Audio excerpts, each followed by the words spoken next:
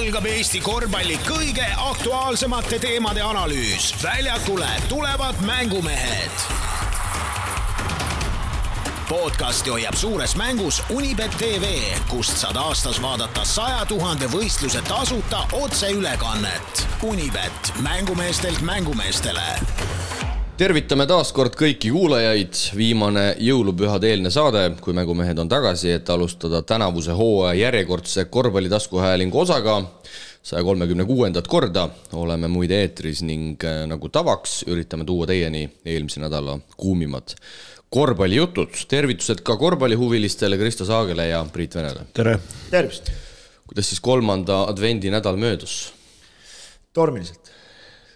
Nii, tahad sa sellest lähemalt ja täpsemalt rääkida? Ai, siis läheb saada liiga pikaks rahulikult. Mis ta läksin? Sai Tartus käia, kesklinnas oli uisuväljak maas Raekoja platsis, Tartus ikkagi kõrval olid ööklubid, need baarid olid lahti, käisime korra söömas satsiga ja ei, ilus on, Tartu on ikka ilus, aga jah, ilule võiks tulla mäng ka järgi, aga kõiki asju ka ei saa. Kuidas on siis pühapäeval esiliiga mängu mängida? Vaatasin, et algus oli vähe kipsis, aga lõpuks ikkagi vana rada. Kadrina 106, Maaülikool 79.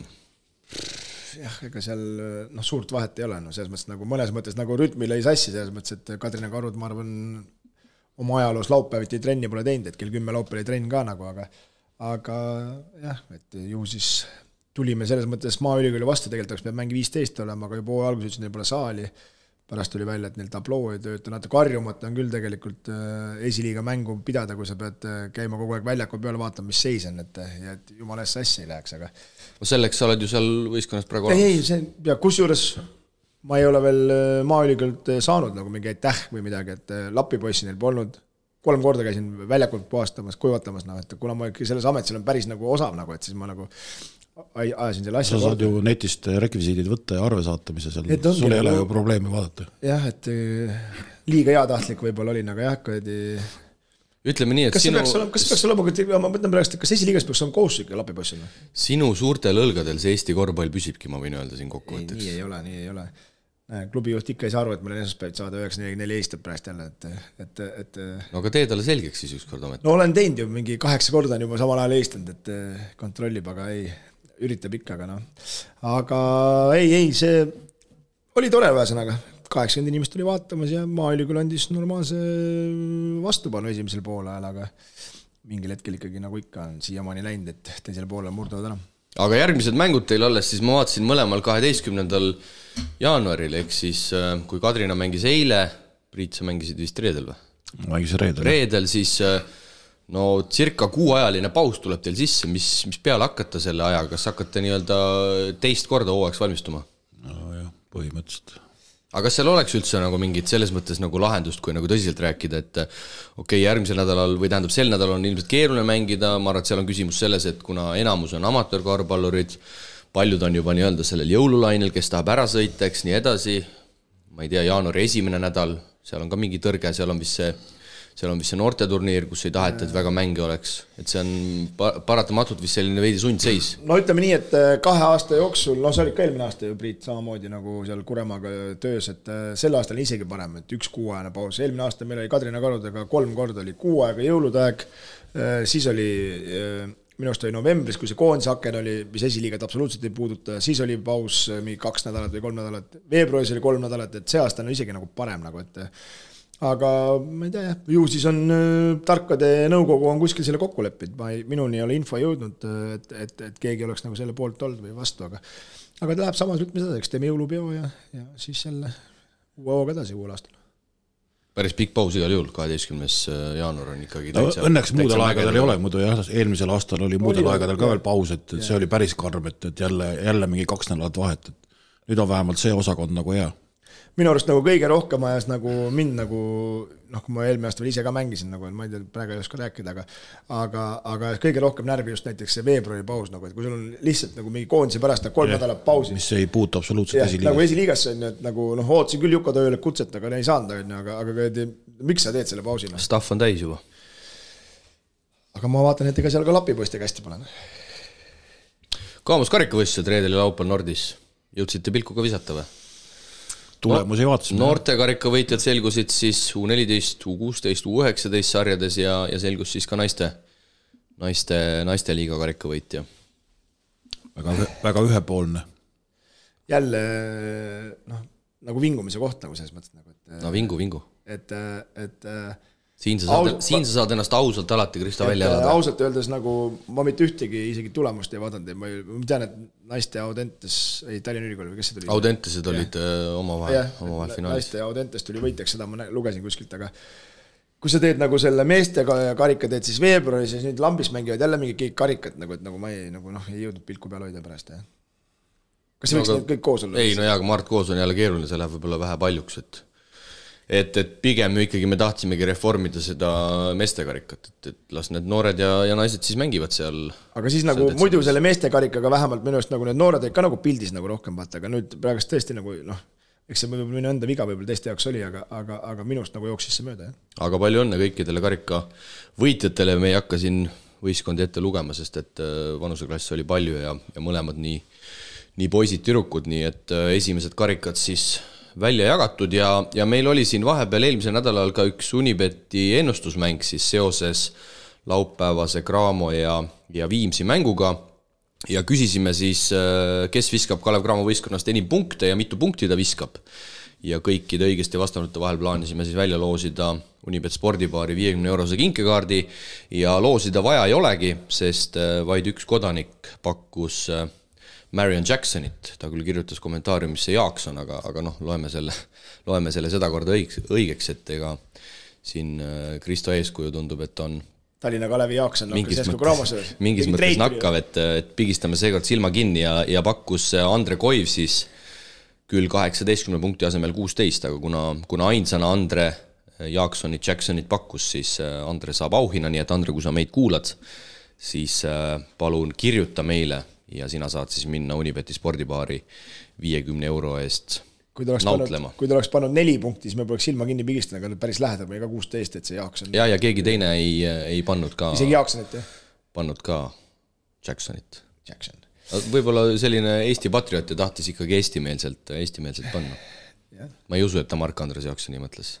Ma ei usu ka, see isegi, siis ta peaks olema täitsa võhikud üldse pakkuma hakkama. Ja tuli siis 2 platvormi peale kokku veidi üle 100 vastuse, nii et tipp-top ja aitäh kõikidele kaasalööjatele ja aitäh Unibeti spordipaaril, kes selle sümboolse auhinna siis välja pani, aga enne kui me läheme mehed tänase saate juurde, siis ma pean ikkagi üle käima ka selle, et meil on jõululaud juba selle nädala lõpus.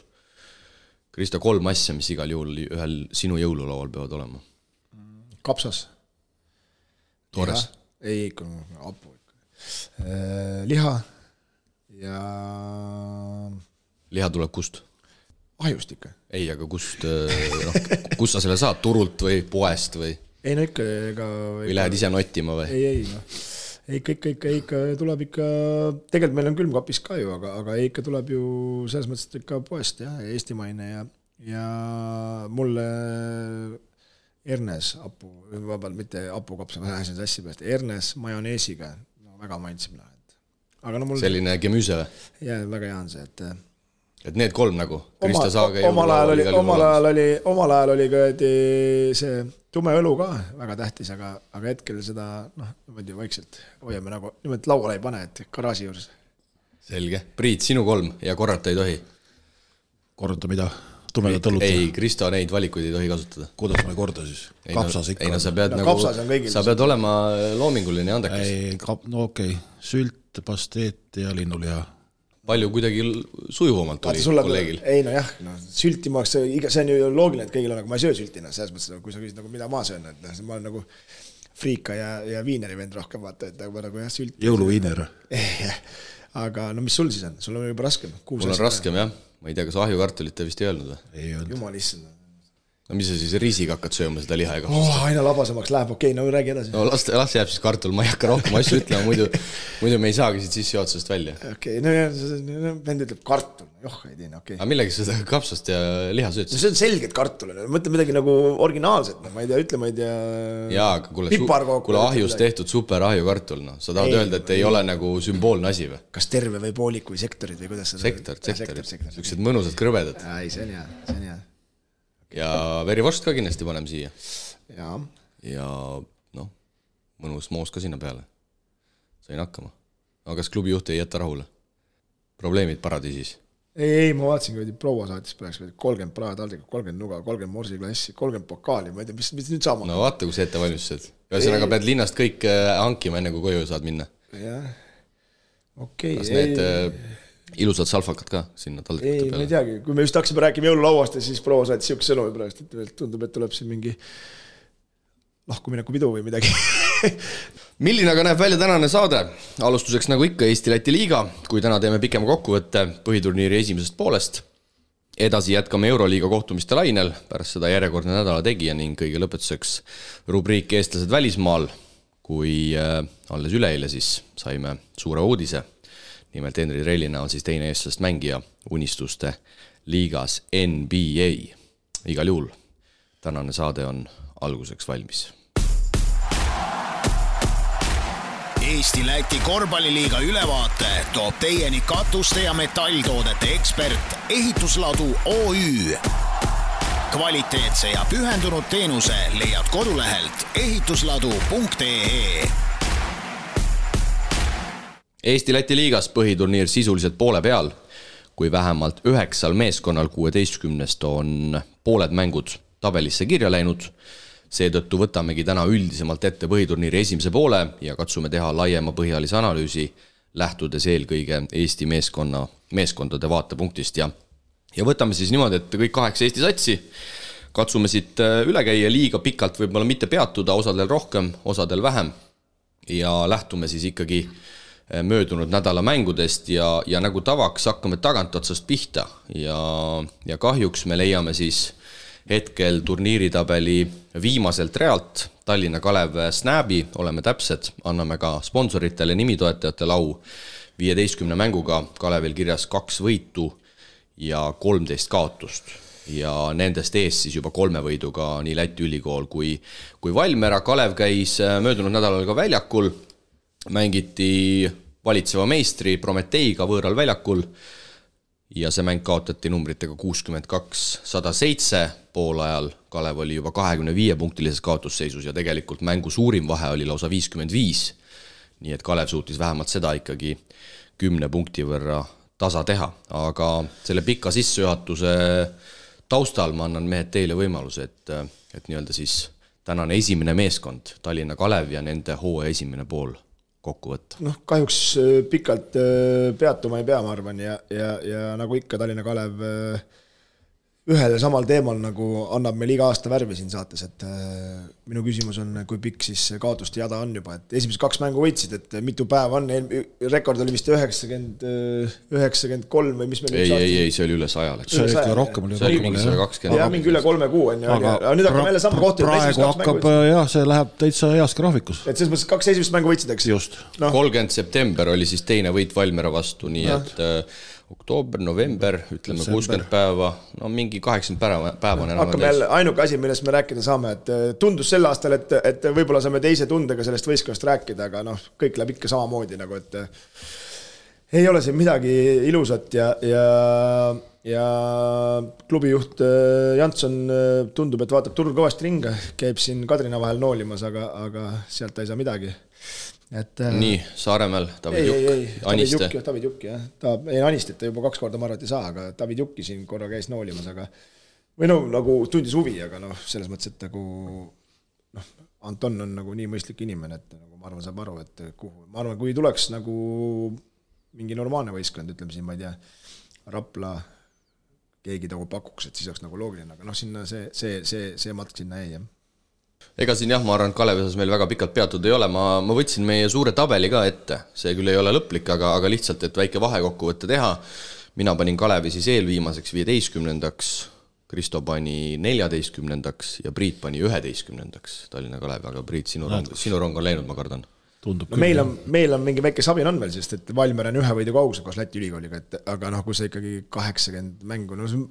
Hetkeseisuga ma ei näe küll ausalt öeldes, kus kohas Tallinna Kalev peaks tõusma hakkama, aga samas ma jällegi ütleks, et kui me vaatame nüüd seda Kalevi koosseisu, siis tegelikult nad ei peaks olema seal viimasel kohal. Et okei, ma ei ütle, et neil mingi... Ei, lihtsalt, aga jällegi nagu selles mõttes selles mõttes nagu, no ma saan aru sust, kui sa saad must aru, mida ma nagu selles mõtlen, et ikkagi lati alt läbi selles mõttes, et neil ei ole nii kehv koosseis, ma sain aru, et see Robinson sai vigastada, pool võistkond on ju, aga seal on ju ikkagi Keedus, Raadik, Schmaltz, Paiste, Ross, Rossi parim enne, aga ikkagi ma arvan, et ka selle parim enne jutu juures, Läti ülikoolist peaks ikkagi tabelis see näitab lihtsalt selle ära, et minu silmis nagu selles mõttes nagu klubi juhtimine on nõrk, kui sul saab parim mängija Robinson vigastada, siis hakkad mingi prügi tooma, toos üks korralik vend, sul pole vaja tuua kuradi 5 venda sinna. No ärme unusta seda, et Robinson ei olnud veel vigastada saanud, kui Ross oli juba lennujaamas. See ongi nagu, sa ei saa nagu selles mõttes, et kui sa mulle jääb mulje, et kunagi, sa oled hea sõber mulle, kunagi oli nagu äge, olid äge vend, et nagu elu lõpuni kõik ei ole ägedad, selles mõttes kossu mõttes nagu, et sa võid niisama äge Prometeile 15 punkti Reil Ross tegi omad ära. Aga läheme edasi, nagu öeldud, siin ei ole mõtet väga pikalt heietada. Võtame siis tabelist tagantpoolt järgmise Eesti võistkonna ja 13. kohal hetkel Viimsi 16 mängust, 5 võitu, 11 kaotust ja siin saab vastupidiselt ikkagi rääkida positiivseid jutte. Nii pentsik, kui see muidugi võib-olla ei oleks, et me räägime võistkonnast positiivselt, kes on 13, aga nagu me teame, paljud kaasa arvatud ka meie 3, kõik pakkusime Viimsit põhiturniiri viimaseks ja laupäeval Viimsi oli siis ka võistlustules, kui Kalev Cramo oli viinud oma kodumängu Tabasallu, ma olin ise seda mängu kommenteerimas ja jällegi selle mängu ma julgeks ka Viimsi poolelt positiivse poole peale kirja panna, sest Cramot maakeeli jebiti seal päris korralikult ja lõpuks Cramo võidunumbrid Kovaljovi puudumisel 82-61 ja selle pealt järgmise nädala Keila mängul on Viimsil ikkagi päris mõnus minna. Ma olin kõvasti üllatunud, et Poolega oli -8 ainult, et ja Viimsi juhtis see juhtus veel 2 viimase minutiga, muidu oli võrdne. Jah, et selles mõttes nagu, kui me võtame selle, kuidas Cramo koolitas Keilat, kellega nad omavahel kokku lähevad, et siis väga positiivne ja kuigi sa hakkad tagantpoolt tulema ja sa käskisid kodutööd nagu teha, siis mina ütleks, et top 1 üllataja sel hooajal. Kuigi me siit läheme tagantpoolt ülespoole. Eesti võistkondast. Eesti võistkondast, et kes on nagu teinud, ma ei taha öelda võimatut, ma saan aru, kõik ehitavad klubi asja, aga minu arust on teinud nagu suurepärase esimese poole aasta. No ikkagi ärme unusta seda ka, et see, mis meie hooaja algul vaatasime, oli üks võistkond, sinna on ikkagi ka juurde võetud mängijaid ja need on seda pilti nagu ütleme oluliselt parandanud. Jaa, aga me ei saa ikkagi me ei saa nende mängijate valiku juures öelda, et nad teid mingi siukse asja nagu wow, enne. Ja eks sealt oleks nagu midagi oodanud, eks, et tegelikult Vaksist ei oodanud ju mitte keegi mitte midagi. Ega ma ei oodanud seda ka, et ma eeldasin, et see võib olla, et Suurorg võiks seda võistkonda nagu juhtida ja olla nagu vaimne liider, aga ma ei eeldanud, et ta nagu tegelikult esimesed 6 aega läksid tal minu silmis nagu nahka, aga nüüd viimased 2 kuud on ta minu arust nagu suurepärane olnud selles mõttes. Just, selgelt oli näha esimestes mängudes, et Oliver Suurorg, kellest Kristo siis räägib, ei olnud selleks rolliks valmis, kuna me teame ju, et Tartust ta oli muutunud ikkagi selliseks palliveeretajaks ja söödumeheks, eks. Ja ta ei olnud palli üle too ja põhimõtteliselt oli selgelt näha nagu mängija kehakeelest, et ta ei tahtnud võtta Viimsi soo alguses neid viskeid, milleks ta ei olnud nii-öelda valmis ja ta ei olnud harjunud, aga nüüd vaadates seda Cramo mängu, kus ta tegelikult esimesel poolel ikkagi Viimsit täitsa nagu nii-öelda vedas sõna otses mõttes, kuna Kovaljov oli puudu ka, siis Suurorg on praegu ikkagi väga enesekindel, ma ütleks, ja söödunumber on aina kasvamas, see on 5,9 ja see on liiga paremuselt teine näitaja, kui sa oled liiga 13. võistkond ja sul mängujuhil on liiga teine söödunumber, siis see on tegelikult ikkagi väga hea tulemus. Ma võib-olla räägin nagu selles asjast, mida ma ei tea, aga mul on niisugune tunne nagu, et peatreener Lips on siis nagu kogu aeg selle Suurorgale Pepu peal patsutanud, et sina pead aitama ja tegema, juhtima, et nagu olema nagu vaimne liider ja nagu on nagu see sõnumist aru saanud. Ja seal on teisigi mehi tegelikult, kes on, ma ütleks, positiivses mõttes esile kerkinud. Jörgen Rikbergi punkti keskmine tänase päeva seisuga on 10,0. Okei, see on loogiline, et tal on see kõrgem, kui tal oli see varasematel hooaegadel, aga mulle meeldis see agressiivsus, millega ta Cramo mängule peale läks kohe esimesest minutist alates, et ma tahaks kiita, ta oli seal 16 punktiga ka Viimsi kõige resultatiivsem mängija, okei, protsendid saavad siin tõusta ja kindlasti tulevikus võiks ka see söödunumber tõusta, aga minu meelest Rikberg on ka selgelt nüüd teises rollis kohanenud ja ta on teinud seal selgelt ka sammu edasi. jah, et tema kohta võib samamoodi öelda, et ta nüüd ikkagi aru hakanud saama, et enam ei ole Härriseid ja Lipse ja Veidemanne ja Laanesi, kes tal nagu seal kogu aeg kõrval olid olnud eelmised 2 aastat on, et nüüd ongi tema ja tema peabki nagu aitama kaasa, et Vaaks mängiks, Sünd mängiks, Kokk mängiks ja need ülejäänud seal kõik nagu toimetaks, et samamoodi nagu mingid mängud tal ikkagi kukuvad täiesti ära, siis kukub ka Viimsi ära, aga no lõpus hetkel ei ole ju midagi öelda, nad on viimased 2 kuud ikkagi väga hästi mänginud. Ja, et võib-olla Rikbergi ma isegi paneks võib-olla sellesse nimistusse, mida me saame võib-olla nimetada alahinnatud mängijad mingis mõttes või siis mängijad, kellest ei ole nagu räägitud, et kõik räägivad sellest Kovaljovist ja Vaaksist, eks, ja Suurorgist, aga tegelikult Rikbergil on olnud ka selles edus ikkagi maru oluline roll ja seda räägib ka see, et ta on mänginud keskmiselt 28 minutit senises kõigis 16 mängust, ta on kõik mängud ka kaasa teinud. Täiesti nõus. Läheme siit edasi, Viimsi kiituse taustal võtame siis tagantpoolt järgmise meeskonna ja selleks on koht eespool olev Rapla Avis Utilitas, keda siis olgu öeldud, mina pakkusin 12.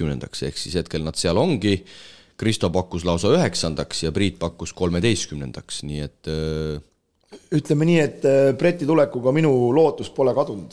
9. kohta veel on võimalik päästa, et ole see teedid jäänud sinna, siis ma oleks juba visanud jõulupaki nurka, aga ütleme, hetkel ei ole veel kadunud ja vaadates eespolevad võistkondi, siis on mida püüda, aga no suurepärane, kuidas siis viisakalt öelda, munade pihku võtmine Jaak Karbilt, et selle teeditsi minema lõi ja võib-olla päästab ära hetkel, et me ju nägime ise Keila mängus, ma ei räägi isegi võidust või kaotusest praegust, aga sellest energiast ja kuidas see meeskond mängis, nagu, et see oli nagu igal juhul positiivne muutus. Ja Brett Nõmm sai siis Raplaga esimese võidu kätte, olgu öeldud reedel telemäng Keilas. Rapla võidab selle 86-75 ja pean täitsa erapooletult tõdema, et mind Rapla positiivses mõttes vägagi reedel üllatas, et ma eeldasin, et ühel hetkel see mäng hakkab paranema, mis on ka loogiline, aga et see, ma ei ütle, et see muutus mingi meeletult suur oli, aga see muutus oli ikkagi niivõrd suur, et nad suutsid raskes kohas võidu ära võtta, sest ega me teame, Keilas ei ole lihtne võitu. Ja nagu see muutus just nagu muutuski selles mõttes nagu, et võistkonna positiivse energia, ma mõtlen, mis muutus, mida Keilal ei olnud, kui me jõuame järgmise koha juurde hiljem, et mis on nagu täiesti augus, no mõlemad võistkonnad on augus, aga üks nagu, no see vahe jäi tegelikult soliidne, ma ütleks, et minu arust oli, kui oleks see Rapla seal veel mingid olukorrad veel normaalselt mänginud, nad oleks võinud 3-40 sellega Keilale panna, see Keil on ikka väga augus praegust.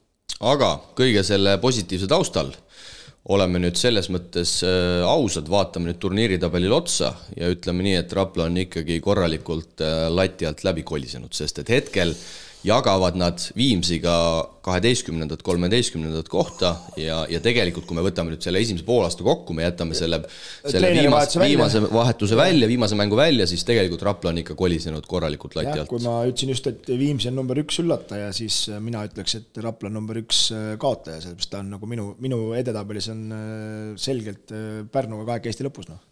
Et mina küll nad 12. panin ja ma sellist seisu ka eeldasin, aga jah, kõik eelarved asjad, välistreenerid, siis kindlasti, ma arvan, et Jaak Karp ise ka on sellega nõus, et hetkel ei olda seal, kus reaalselt tabeli mõttes olla tahetakse, aga vähemalt jällegi Jaagu kiituseks, et see muudatus tehti.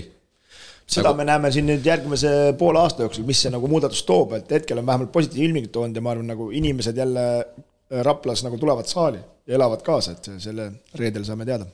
Ja Raplal on siis sel nädalal kodus Tehnikaülikooli meeskonnaga telemäng ja me jõuame siin TalTechi muredeni ka varsti ja tegelikult Raplal on varianti sealt edasi ehitada küll, et tõesti see reedene mäng oli pigem positiivne. Kui mängivad nii nagu Keilaga, ütleme, siis on neil kõik variandid olemas reedel. Ja kui me räägime siin meie küsimustikust ka, millele ka on võib-olla paras hetk korraks pilku heita, siis kui me küsisime siin omavahel, et mitu treenerit saab enne põhiturniiri lõppu Sule Sappa, neid on olnud 2, eks. Mina pakkusin 2, Kristo pakkus, nüüd ma eksin, võtan õige lahtri. Mina Kristo pakkusime 1 ja Priit pakkus 0, nii et me oleme kõik selles osas juba nullipoisid siin. No kui me võtame ikkagi Priidu vandeteooria, siis hetkel me oleme ikkagi täpselt ühe peal, nagu, et Peep Pahv ei läinud ju kirja. Läks ikka, Krista. No jah, ma saan aru, jah. Mängud käisid juba. Jah, aga ma ütlen, ole enda vast aus. Ei, me võime aus olla selles mõttes, aga kui me tahame ikkagi, et Priit tahab ennast nagu ehtida, et see Pahv ei lähe, siis me oleme pärast täpis. Tabeli mõistes, ma ei tea, on see hea või halb, pigem vist ikka halb, et Eesti meeskonnad tulevad siin riburada pidi ja Keila siis 16 mängust 6 võitu ja 10 kaotust ja Keila meeskonna möödunud nädal oli küll ütlemata nukker. Kõigepealt teisipäeval jäädi napilt võõral väljakule alla Tartule 73-77 ja tuleme siis möödunud nädala telemängu juurde tagasi, kui nagu varem mainitud just siis Rapla Keila võõrsil alistas 86-75 ja selles mõttes ärme keskendu võib-olla ainult nendele mängudele, jääme ikkagi selle esimese hooaja poole kokkuvõtte juurde ja kindlasti Keila Leer ise ka tunneb, et asjad ei ole nii hästi õnnestunud kui mitte ja ma arvan, et ei pea olema ilmselt ka eriline hiromant arvamaks, et Keilas, ma usun, lähinädalatel hakkavad mingid muudatused toimuma. No loogiline on, et aga ma tekitakski küsimuse teile, kui ikkagi treenerid olnud, et üks esiliigas teine nagu kõrgemal olnud ja mis soovitus Peep Pahvil on, kuidas sellest august välja tulla? Nagu sa ütlesid, mina olen kõigest esiliiga treener. Salgeris räägi. No see on vähe pikem protsess. Ei pikem protsess, aga praegast mulle tundub, et Peebul esiteks ei ole, mina ju teadsin, mitmed kohal ma ütlesin, et tulevad. Jaa, vaatame selle ka üle. Priit, ütleme kohe ära, pakkus nad 6. Mina pakkusin nad 8. ja Saage pakkus nad 13. Nii et sinu jaoks nad peavad päris korralikult veel Kristo kukkuma. Nad on isegi üllatanud praegast selles mõttes, et ma olen nagu nõus, aga nende aukalest tuleb selles mõttes, et ja ma olen ikkagi samal veendumusel, et see Põhja-Euroopa liiga nende jaoks ei liik. Nad ei saa... Siia vahele ma kohe niimoodi sudin, et täna mängitakse siis Tšehhis Brnoga. Jah, et teevad veel ühe reisi ja siis kellega neil kodus oli viimane mäng. Sa mõtled nüüd see nädal Viimsiga reedel. Et sealt ka veel kolaka saavad, siis nad kukugi täpselt sinna kohta, kus nad olema peavad 13. enne. Et aga ma ütlen, ise ka seal ju, Rakvere Tarvas olnud, samasuguse stiiliga meeskond ja kui sa nende välismängijad üle kontrolli pole, ja sul on neid 5, siis see ei hakkagi toimima. Ja siin hetkel positiivset muutust ilma igasuguse negatiivita Peep võib tore poiss olla, aga tal käib hetkel see üle jõu, ma ütlen. No liiga palju on ette ka võtnud, kui me vaatame siin pilte, siis kuskil naiste pingi peal ja mis asja tehakse, ma ei tea, aga trennis ei tehta õigeid asju, kui ikkagi 3 kuud on möödal läinud ja räägitakse, et kaitse ei pea ja mingitest kokkulepetest ei peeta kinni, ma ei tea, mida kokku üldse lepivad, et siin ei ole millestki rääkida, järelikult tehakse midagi täiesti valesti. See ongi nagu naljakas, et me oleme juba siin, ma arvan, mingi 3 nädalat esmaspäevasse rääkinud, et see kaitse on nagu ulme on ja siis võtame selle Rapla mängu on ja kuigi võib-olla televaatajale ja mänguvaatajale oli tunne nagu, et Keil on nagu mängusse 10 vajalise vaheks on, aga mis hetkedel 2 otsa auti, kuidas mängiti, üks pandi pealt ja teine mängiti nii riidest lahti, see on ju lihtsalt nagu 2 inimese, võib-olla ongi probleem see, et neil on nii palju välismaalased, et eestlased ei oska inglise keelt, kui öeldakse switch, et nagu vahetus, et sa aru, et siis kummale selgeks peaks tegema. Jah, mulle tundub jällegi kogu su pikk nimekiri täitsa selles mõttes on väga õige, et kõik need asjad ongi selle murepunkti nii-öelda siis nagu alge. Et kui me siin kokkuvõtted teeme ja ütleme pool hooaega on mängitud, siis mulle tundub ka, et see Keila sats ei ole sel hooajal kõige paremini komplekteeritud. Ma arvan, et see on isegi üsna pehmelt öeldud, et ma pean silmas just välismaalaste osakonda, et see eestlaste asi on, me teame nagu siin on, et sul see valik ei ole meeletu ja kes sul on, need sul on ju, aga need 5 välismaalast, kui ette võtta, ilmselgelt ma olen endiselt seda meelt, et selle Johnsoniga pandi pihta, et on see kaitse, mis ta on, aga ta teeb nagu omad asjad vähemalt ära, aga kõigi ülejäänud 4 mehe kohal ikkagi mina julgen öelda, et on teatavad küsimärgid, kellel rohkem, kellel vähem, aga ma usun küll, et teades võib-olla ka selles mõttes Peepu, siis seal hakkavad, ma arvan, mingid muudatused toimuma, et kindlasti seal ei lasta nüüd nii-öelda samas vaos, ei lasta seda asja edasi, aga kui siin Priit mainis ka peatreenerit, siis mulle ka tundub, et see kogu see korvpallikarussel Peebul justkui käib natukene üle pea praegu, et see on mingil määral ka inimlik ja kindlasti jällegi Peep on kossu mees ja tahab kossu teha, on ju, aga kui sa ikkagi oled meeste võistkonna peatreener, samal ajal 24/7 otsid võistkonnale raha, siis eks käid pärast reedest Rapla-mängu veel naistekarika pronksimängu mängimas, siis järgmine päev lähed varahommikul lennukile, eks, siis teed veel taskuhäälingu saateid, et paratamatult meil kõigil on mingid energiapiirid ja paratamatult need ühel hetkel ammenduvad ja kui sul võib-olla selles meestesatsis mingil hetkel nii hästi ei lähe ka, siis me teame kõik väga hästi, et see hakkab rusuma ja nii lihtsalt on, et mulle tundub, et Peep ise ka peab võib-olla mingid korrektuurid tegema, sest et lihtsalt mõtlen, meil kõigil on mingid limiidid ees, et sa võid olla nii võimekas kui tahes, aga üle oma varju ei hüppa. No, eelmine aasta võtta Keila oli positiivne üllataja, esimest aastat PAF-liigaseks ja paid välismaastega täppi, kõik oligi nagu see, mis sa rääkisid, nagu Rätsep, kes teeb 100 ametit enne, et see kõik nagu sujus selles mõttes, aga sel aastal, kui tulevad nagu negatiivsed probleemid, ütleme nii, no kõik see treener lahti laskmine, tagasivõtmine, asjad kõik on. Ja see ka kindlasti, see on ka kindlasti siiamaani ma arvan oma mõju. Et need kõik need negatiivsed asjad, mis tulevad, siis lihtsalt esiliigad mängides ja juhtides seda võistkonda, see käib sul kõik üle jõu, sest et see tase on teistel nii nagu allpool, et sa saad küll ära teha, aga PAF-liigas sa ei saa, sa pead olema professionaalse. Jah, sest isegi ju tänasel päeval isegi Kalle Klandorf ei ole enam Tallinna abilinnapea, see on niisugune natukene naljakas näide muidugi või võrdlus, aga võrdlus selles mõttes, et ikkagi ma olen sinuga nõus, et kui sa ikkagi tänasel päeval Eesti-Läti liigas tahad ühte võistkonda juhtida, siis mingi asi seal kõrval võib olla, ma usun, et mingis klubis vist on, Valdo Lips vist seal mingil määral Viimsis toimetab mingid muid asju ka kontoris või kuskil, ma pead ei anna, eks, aga mõte jääb nagu samaks, et sa pead sellele asjale ikkagi täis 120% keskenduma, muidu sul lihtsalt on keeruline. Ei no aeg saab otsa lihtsalt, sul on ikka 24 tundi, 7 on nagu 24 tundi on ikka igal inimesel päevas nagu ja sa ei jõua kõikide asjade tegeleda, kuskilt midagi lohiseb selles mõttes, et võib-olla tava televaatajal, ütleme seal neid mänge vaadates tundub, mis ikka on, et paned ülikonna selga, lähed juhendad ära, teed mingi 2 trenni või mida iganes, aga see sul peab kogu aeg pea nagu koore lahutaja nagu taguma, et sellest kui august välja tulla, aga ma praegu tunnen, et see ei ole see koht. Aga nüüd, kui hakata, ütleme siin Keilat Raplaga võrdlema, siis jällegi Keila nii-öelda... Ei, no igal juhul ei ole nagu negatiivne. Ei, ma tahangi öelda, et ma tahan nagu Keila kasuks seda rääkida, et ärme unusta, et ma ei tea küll ametlikke numbreid, aga Keila eelarve on Raplast, ma arvan, enam-vähem poole võrra väiksem. Et selles mõttes, ja kui me võtame siin Eesti mängijate võrdluse tegelikult Keila ja Rapla vahel, ära võtta ainult Keilat ja Rapla, võtta kohe Pärnu ka kõrval. Me liigume sealt edasi. Selle kolmikuga saab nagu võrrelda. Kohati võib-olla Keila jällegi ise on oma ootused nii kõrgeks kruvinud, sest Rapla, Pärnu ja Tartu rahakott on ju Keilast selgelt suurem ja see, et Keila on siin 2 hooaja vältel Tartut niimoodi näpistanud, see ongi nüüd nende enda kahjuks mänginud, et nüüd Keila saab võõrsil 4 Tartult tappa ja me räägime, et oi, Keila on nii pahasti, et kohati see reaalsustaju kaob ära ja meie siin saates, ma arvan, peamegi kuidagi selle reaalsustaju nagu tagasi tooma ja rääkima nii-öelda adekvaatsete juttudega. Ja kui me paneme selle Eesti number 8 selle listi kokku, eks siis Rapla on 4-5. Just täpselt. Selles mõttes 4-5, selles mõttes, et ta ei ole seal nii mudas, nagu me lihtsalt räägime pärast, aga see ongi, ma ütlen, minu arust Peep ütles välja ka ju selles, kui see draama kõik oli, et neil on eelarve 320 000 äkki oli või? No ma isiklikult ikkagi arvan, et ta pigem läheneb sinna 400-le. Aga minu arust mingi siuke jutt oli nagu vaata tead isegi, et pluss minus vahet ei ole, vaata, meie teise rahakotis oli sori on ja nii edasi on, aga kui me räägime Raplast ja Keilast, siis ma ei tea, ma ütlen korra veel on, aga ma julgen arvata, et me räägime 600 000 umbes. Rohkem.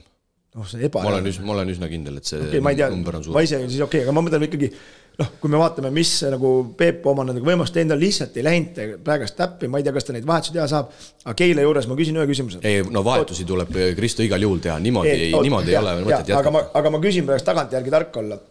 Vaata, väga pikalt ju käis ju siin sahinad, et post Keilasse ja on, et võtavad, eks, siis võtsid, ei võtnud nii edasi. Kas ei oleks nagu loogiline öelda, et see Sundap oleks üldse võtnud ja oleks posti kohe võtnud? Et miks Eesti treenerid, see on nagu ringkaitse, miks Eesti treenerid ei usalda Eesti mängijaid? No siin ma arvan, et jällegi ma ei tea täitööda, aga me teame kõik posti muresid. No ma saan aru sellest jah, aga... Ja treenerite nii-öelda sellist võib-olla alateadlikku hoiakut posti suhtes ja ma arvan, et siin see tõde peitubki, et pigem minnakse lihtsama vastupanu teed, võetakse mängija, kes on coachable ehk siis lihtsamini treenitav, kes ei hakka sulle vastu aukuma nii edasi ja ma arvan, et siin see tõde tegelikult kuskil ka peitub. Aga see alati ei pruugi mänguliselt olla parim lahendus. Ja ma saan aru sellest, aga ma mõtlen, kui Peep Pahv, keda tuntakse kui karust mürakaruselt vasalemast, eks, no kui see ka postiga hakkab, kes siis üldse saab? Jaa, aga nüüd ma tulen veel kord tagasi, Kristo. Sa juhid meeste satsi, sa juhid naiste satsi, sa otsid raha öösel hommikul, sa teed saateid ja siis sa pead postiga ka veel maid jagama. Nii-öelda teoorias, eks. Ja siis sul ongi alateadus, et kas ma tahan sellega nagu tegeleda. Mitte, et ta peaks maid jagama, kui kõik läheb hästi, siis me teame, kui päike on väljas, siis kõik on sõbrad oma vahel. Nagu ütleme eelmine aasta, nagu päike väljas. Aga nagu ma ütlesin, meil siin järjest Eesti võistkonnad tulevad ja asjad lähevad pigem nukramaks kui rõõmsamaks. 10. tabelilt me leiame siis Pärnu Sadama meeskond, kes küll on mänginud vaid 13 mängu ja seda siis tõenäoliselt siin hooaja alguse eurosarja süül 5 võitu, 8 kaotust, ehk siis Keilast on neil tegelikult 1 võit vähem, aga 2 kaotust vähem, kuna nad on 3 mängu vähem pidanud ja Keila osas siin eelmise nädala Tartu mängu raames või Tartu mängu järel on tulnud ka üks küsimus. Olgu öelnud, Pärnu, vabandust, peategi mind parandama, kui mul need mingid asjad siin sassi lähevad, seda juhtub päris tihti, ärge siis unustage.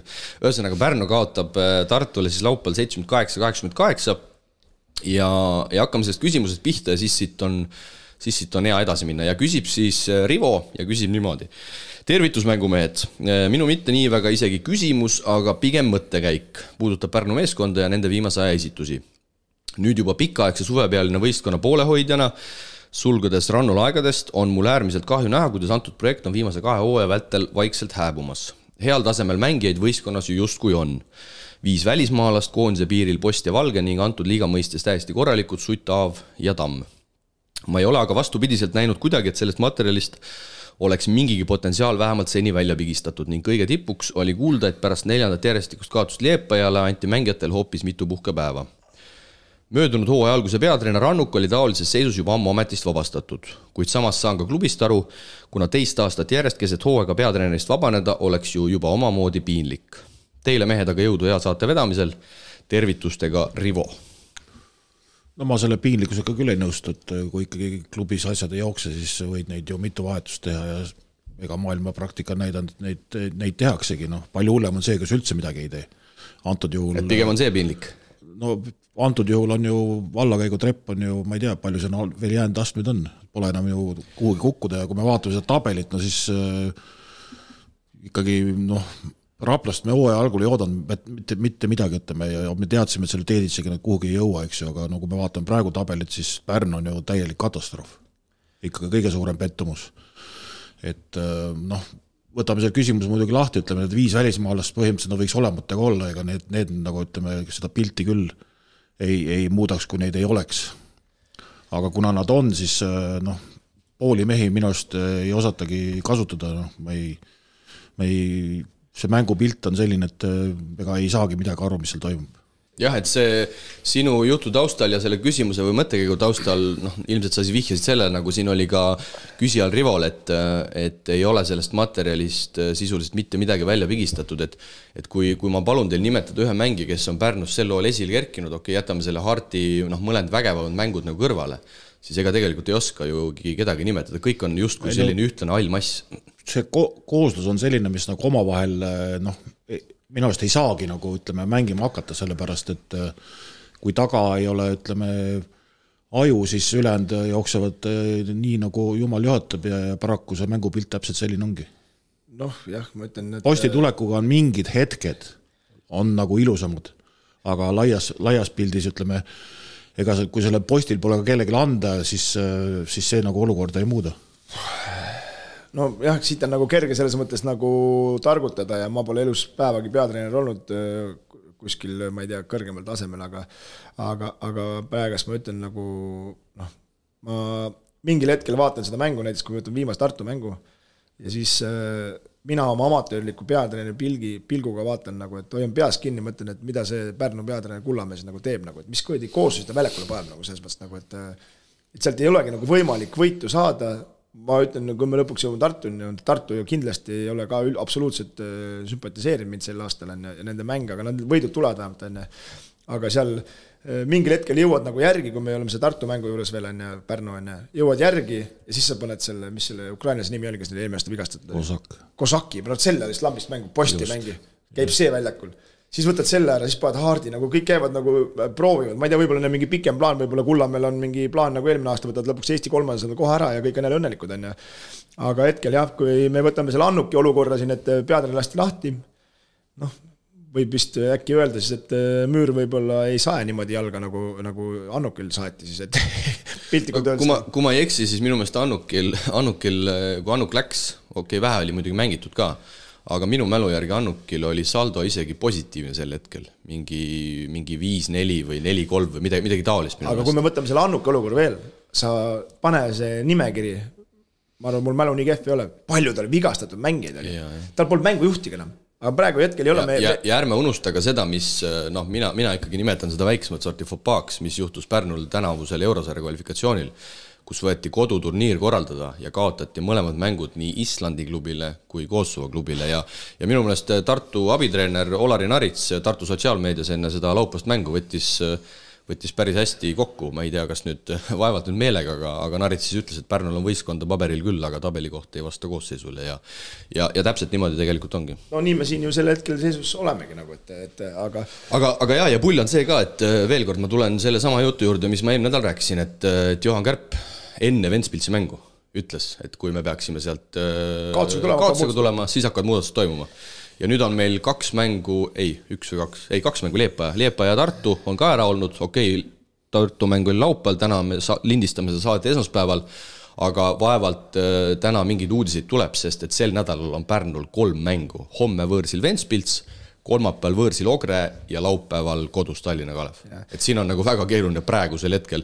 Tegelikult mängijate osas on nagu võimalus minema saata, sest ma arvan, et see võib-olla teeks elu natuke lihtsamaks, see tõmbaks rotatsiooni kokku ja ei pea seda päästeoperatsiooni mängima, nagu te seal rääkisite, et kohati täiesti ei saagi nagu aru, mis mehed ja mis kollektiivid seal koos väljakul toimetavad. Kui ütleme, treeneril käib 10-meheline rotatsioon üle jõu, siis lasa 103 minema, 7 mehega lihtsalt mängida. Ei mõtlengi, et siis ei pea mõtlema nii palju.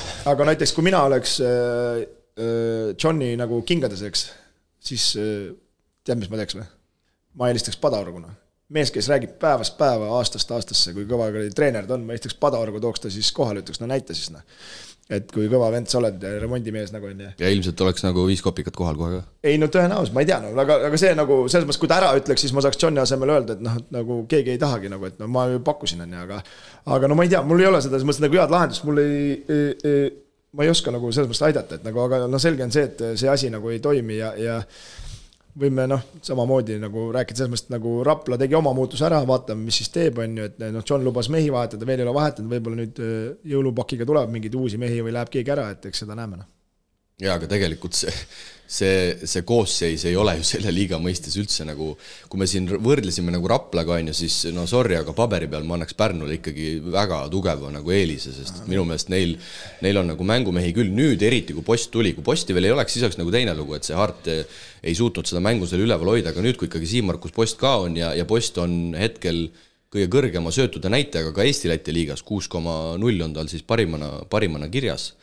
Ja ikka nagu midagi ei tule sealt. Ja Tartu paneb neile poole, aga siis 53 silma, olgugi, et Tartu, kelleni me ka jõuame, tahab seda mängu juba maha mängida, sest esimesel veerandal Tartu juhtis ühel hetkel ju 20 punktiga ja Pärnu tuleb siis 3 punkti kaugusele, kui Pärnu omakorda viskab kolmandal veerandal 33 punkti, nii et seal oli täielikud Ameerika mäed, aga kui Pärnu seal sotsiaalmeedias andis mõista, et Rosenthal on vaja kinni võtta ja Rosenthali on vaja pidurdada, siis see üritus läks nüüd ka täitsa metsa, 31 punkti, 7 lauda, 7 söötu, efektiivsus 45 siis Märdil.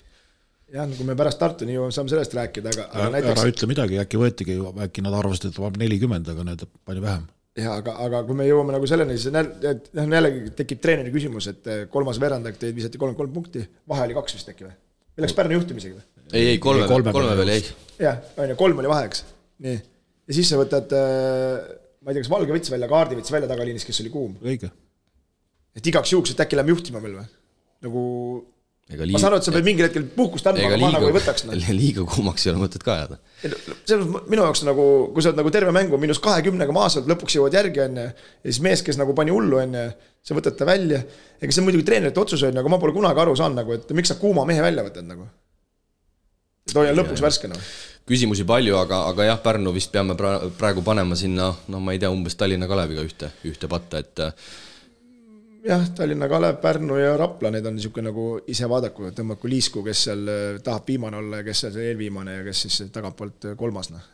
Aga sel nädalal on võimalik suuri korrektuure teha selles mõttes, et 3 mängu, aga hetkel tõesti seniste esituste pealt ei näe või siis väga raske on näha lihtsalt, et sealt Lätimaalt midagi suurejoonelist tulemas oleks, kuigi materjal justkui on. No, laupäevane Tallinna Kalevi mäng võib olla palsam, sest Tallinna Kalev on enam-vähem sama keerulises, kui mitte isegi veel keerulisemas seisus. No ma ei kujuta ette, siis oleks huvitav vaadata, kui Ventspilsi mängu järgi öeldi, et tehakse muutusi, ei tehtud, Ogre käest tõenäosus on umbes 98%, et ei tule midagi head Lätist enne. Aga kui Tallinna Kaleviks peaks ka tuppa saama, ma ei kujuta ette. Siis on küll siuke tunne, et tema kardin ette ja läheb minema kõik. Aga läheme edasi ja veidi positiivsematel toonidel hetke 8. koht, siis Tallinna Tehnikaülikooli meeskond. No muidugi viimased mängud on olnud üsna nukramapoolsed, et siin võistkonna liider Kasper Suurorg tõsiselt haigestus, lisaks ei olnud ka reedel Riias VEF-i vastu kaasas Rann-Andre Pehkat ja Rasmus Andret, ja ma ütleks, et see TalTechi ilus tabelises enam nii ilus muidugi ei ole, hetkel nad seal 8. positsioonil on, tegelikult neil on sama palju võite kaotsi kui Ogerel ja Leepajal, ja üldsegi tegelikult, kui võib-olla veidi üldisemalt seda tabelit vaadata, siis 9. ja 10. meeskonna vahel, need on siis hetkel Leepaja ja Pärnu, seal on 3 võitu juba, see on tegelikult päris suur vahe juba. Ehk siis kas me võime mingis mõttes öelda poole hooaja peal, et meil on jäänud 9 meeskonda 8 play-off koha konkurentsi? No, või päris nii räigelt joont ei saa no, kui me vaatame hetkelises mängupilti, siis võib küll vist öelda, sest et seal nii-öelda joone all on Pärnu, Keil, Rapla ja praegu ei näe küll, et aga kui me räägime nagu potentsiaalist, nagu mida võistkonnad peaks välja mängima, siis me toome kohe selle need Eesti 3 meeskonda ka sinna mängu, eks no Liepa ei saa olla meil mingi mõõdupuu enne, aga hetkel, kui me vaatame mängupilti võistkondadel ja tabeliseisu, siis TalTechi kohta võib öelda, et mina ütleks, et nad on seal kohal, kus me nagu eeldasime. Me kõik arvasime 10. Me panime kõik kollektiivselt nad 10. Jah, et selles mõttes... Et selles mõttes nad ikkagi mingil määral on ennast ületanud. Nad on ületanud ennast, nende hooaja võiks võtta nagu pooleks. Esimene pool oli ju täielik triumf, ütleme... No unistust, ütleme nii. Ja nüüd teine pool on siis läinud siis, ütleme, sama hulluks, kui on 2 eelmist hooaega olnud. Ei, no selles mõttes on reaalsust tulnud, et mina eeldasin nagu enne hooaega ka, et kui koosseis mängib täis koosseisus, on nad väga head, aga siin on Metsalu puudu olnud, Suurorg puudu olnud ja 2 tükki on põhimõtteliselt sisse tulnud, mitte rohkem ei ole tulnud. Valmera ja... Ei, 3 järjest on praegu juba. Ei, ma saan aru, mis nad oleks midagi võita. Valmera ja kodus oli Läti ülikool. No ütleme kodus Ogre ka ikkagi, kui sa tahad play-offi kohast rääkida. Sa pead need kõik maha. Sellest me räägime kõik unistus, aga ma mõtlen, nagu kui sa enne nagu paned klubi ajaloo ja võistkonnad ja need kokku, et Ogre on nagu, peaks neist nagu eespool olema, nagu on, aga nad on ju 2 suurt üllatus ka teinud, Ventspils maha, Riia VEF maha, nii edasi, et aga kokkuvõttes ma ütlen, et 2 tükki ära võtta, siis oleks neil nagu päris okei. Ei, jällegi, me peame nagu selles mõttes hindama komplekti, et fakt on see, et 8 võitu 6 kaotust, nad on play-off kohal ja kui me vaatame rahakotikke selle ka otsa, siis nad on ikkagi teiste Eesti võistkondadega võrreldes ennast ikkagi nagu hetkel see on kõik ilus, aga ärme unusta, et nad on mänginud hästi palju kodumänge ja nüüd kui me võrdleme nagu Leepajaga, me ei võrdle mängupilti, siis teame, et Leepa nokib oma võidud kodus ära. TalTech on siin juba järjest hakanud ära andma, eks ju, ja nüüd kui tulevad need välismängud, siis läheb elu veel raskemaks ja paraku on see tendents selline, et 8 hulka neil on ikka väga raske jõuda, kahjuks. 6 välismängu siis hetke 14 mängust. No tegelikult väga hull ei ole, 8 kodus, 6 võõrsil, see balanss on enam samaga, aga võib-olla jah, ütleme võõrsil on... Ei, no siis kui võite võeti, mängiti järjest kodus ju. Ja seda küll, aga sisuliselt see asi on enam-vähem pooleks ikkagi sellest 14 mängust. Aga viimati siis kaotatakse VEF-ile korralikult 59-95, nagu ma ütlesin, 3 meest oli põhirotatsioonist puudu ja VEF seal esimese veerandajaga paneb juba korraliku kolaka ära 33-14 ja no igas mõttes see läheb VEF-i poole kaldu, seal kõik 3 sekundi ala punktid, teise võimaluse punktid on kolossaalselt lätlaste poole kaldu. Ei no ma selle VEF-i mängule nii tähelepanu ei pööraks, et olid haiged, mis VEF on nii favoriit, ütleme, kui vaatame tabelit, kus nad on tõusnud, aga sellest eelmine mäng, no... Sa mõtled Valmera võrsileks, ja see oli murdeline mäng selles see mõttes. On nagu, ütleme, see koht, mida ei tohiks juhtuda. No jaa, aga kui me TalTechist räägime, siis ega ma olen täpselt samal arvamusel nagu septembrikuus, olen ka praegas, kui tabelis oleks 8, et võivad väga ilusa põhiturniiri teha, aga play-offis neil ei juhtu nagu nii mitte midagi, sest et no lihtsalt me jahume juba 3. aastat, ilma tsentrit ei ole võimalik midagi võita, no räägime edasi. Paraku nii on, jah. Selles mõttes, et nagu on ju näidanud, et see on liiga õhukene jääna. Võib-olla kui kõik on see nii, löögirusikas on nagu olemas ja kõik on terved ja nii edasi, et siis on nagu kõik võimalik, aga tegelikult ma ütlen, see on nagu, me näeme ära, nii kui Suururg või Metsalu ära võtad, ühe neist ongi juba kohe jälle pill läbi. Ja reedel aasta viimases telemängus siis vendade duell Varak versus Nõmm ja Tehnikaülikooli jaoks ikkagi selles mõttes väga oluline mäng. Et Rapla, ma ütleks, tänasel päeval saab nagu pinge vabalt peale minna, et neil ei ole ju suurt midagi kaotada, et jäävad nad 12-ndaks, 14-ndaks, 10-ndaks, eks, aga samas ikkagi väga hea õnnestumise korral võib-olla on võimalus nendel on ainult tõusta, on ju, et selles mõttes nemad saavad nagu kodusaalis päris nagu pinge vabalt peale minna, see Keila võit on all ka, aga TalTech, kes on nüüd siin kaotanud, ütleme, Läti ülikoolile, Valmerale, kõva sahmakas VEF-ilt, kui hästi Suurorg nüüd sellest haigusest välja tuleb, see oli ikkagi päris korralikult ta nii-öelda voodisse pikali löönud, et nende jaoks on see väga murdeline mäng, ma ütleks. Hetkel igal juhul ma ütlen, et Rapla on favorit, selles mõttes, et kõik see treeneri muutus, positiivsus ja teine võistkond on nagu nool alla, et ma ei näe siin küll praegust TalTechi mingit eelist. Läheme edasi, meil on 2 võistkonda jäänud. Hetke turniiritabeli 5, Tartu Ülikool Maxi Moorits, 10 võitu, 5 kaotust. No mängupildi osas ei tahaks neid ausalt öeldes mitte kuskilt otsast kiita. Tabeliseis, ma ütleks, et oodatust veidi alla keskmise, et võib-olla ideaalne õnnestumine Tartul oleks olnud siin poole hooaja peal kuskil 3-4 kaotust, aga hetkeseisuga on tulnud siis 5. Ja ma ütlen ära ka, kuhu meie neid pakkusime, oi, Priit, 3. panid, Kristo ja mina panime 4. No jällegi, see näitab ka, et nii-öelda meie ootuste osas natukene hästi kergelt võib-olla alla. No see on selles mõttes nagu missugune võistkond komplekteeriti, mis olid eesmärgid, selles mõttes, et nagu Eesti number 2 klubi pole küsimust on ja paberil. Hetkel ma ei tea, me oleme näinud, et Mike James on Monaco number 1 ja tassib seda, aga kas Rosenthal suudab tassida üksi seda ära, et kui see ülejäänud võistkond kõrvalt nagu ära nii lagudatakse, et see on nagu küsimus. Aga teisipäeval võidetakse siis Keilat ja laupäeval siis juba Pärnut. Nendest mängudest me tegelikult rääkisime, aga me ei ole rääkinud siis Tartu vaatevinklist. No ütleme nii, et selle eelmise nädalaga seda tabeliseisu tehti Tartu poolelt kõvasti ilusamaks, aga ega ka nendes võitudes sellist täit ilu ei olnud, aga alati spordis iluga mehed ei maksa. Ja alati neid Tartu mänge vaadates ja kui oled seal, siis vaatad nagu, et mingi hetk nagu silm nagu särab, kuidas mehed mängivad ja siis sa tead ette, et see kokkukukkumine tuleb ja ta kuskilt tuleb ja iga kord ikkagi juhid kõikides mängudes, ma ei tea, 15 pluss, aga lõpuks läheb ikka põnevaks, nagu see on nagu naljakas. Et kuidas nagu ei suuda nagu hoida. Rahvale. No ma ei tea, rahvale, aga kokkuvõttes ma ütlen, seal on samamoodi potentsiaali palju, nende õnn on, või mis õnn, ma ei tea, kas see õnn on, aga nende nagu pluss on see, et nad on ikkagi suutnud need võidud ära võtta, et tabeliseisu mõttes nagu 15-10-5, 5 mängus 10 võitu, 5 kaotust, et ei ole nagu hull ja kui me vaatame siin pluss-minus näitajad 87, eespool olev Ventspils 84, et kõige hullem ei ole. Ja tulles põigates korra meie küsimustiku juurde veel, üks küsimus puudutas seda, et millises Eesti saalis käib sel hooajal keskmiselt kõige rohkem publikut ja kui palju. Me kõik arvasime Tartut, mina panin 700, Priit pani ka 700, Kristo pani 723 ja Tartu turunduseksperdilt Ivo Hundilt ma eile ka uurisin, et mis need hetkenumbrid on ja Kristo, sa oled päris lähedal. Tartu keskmine publiku arv hetkel on 742, see on siis 19 rohkem kui sinu hetke pakutud, nii et sa pead lootma, et see nüüd natukene siis alla tuleb enim külastatud mäng Tehnikaülikooli vastu, mida ise olime ka kommenteerimas, 1139 ja kõige vähem oli siis mäletad Rapla vastu kohe järgmine nädal 531.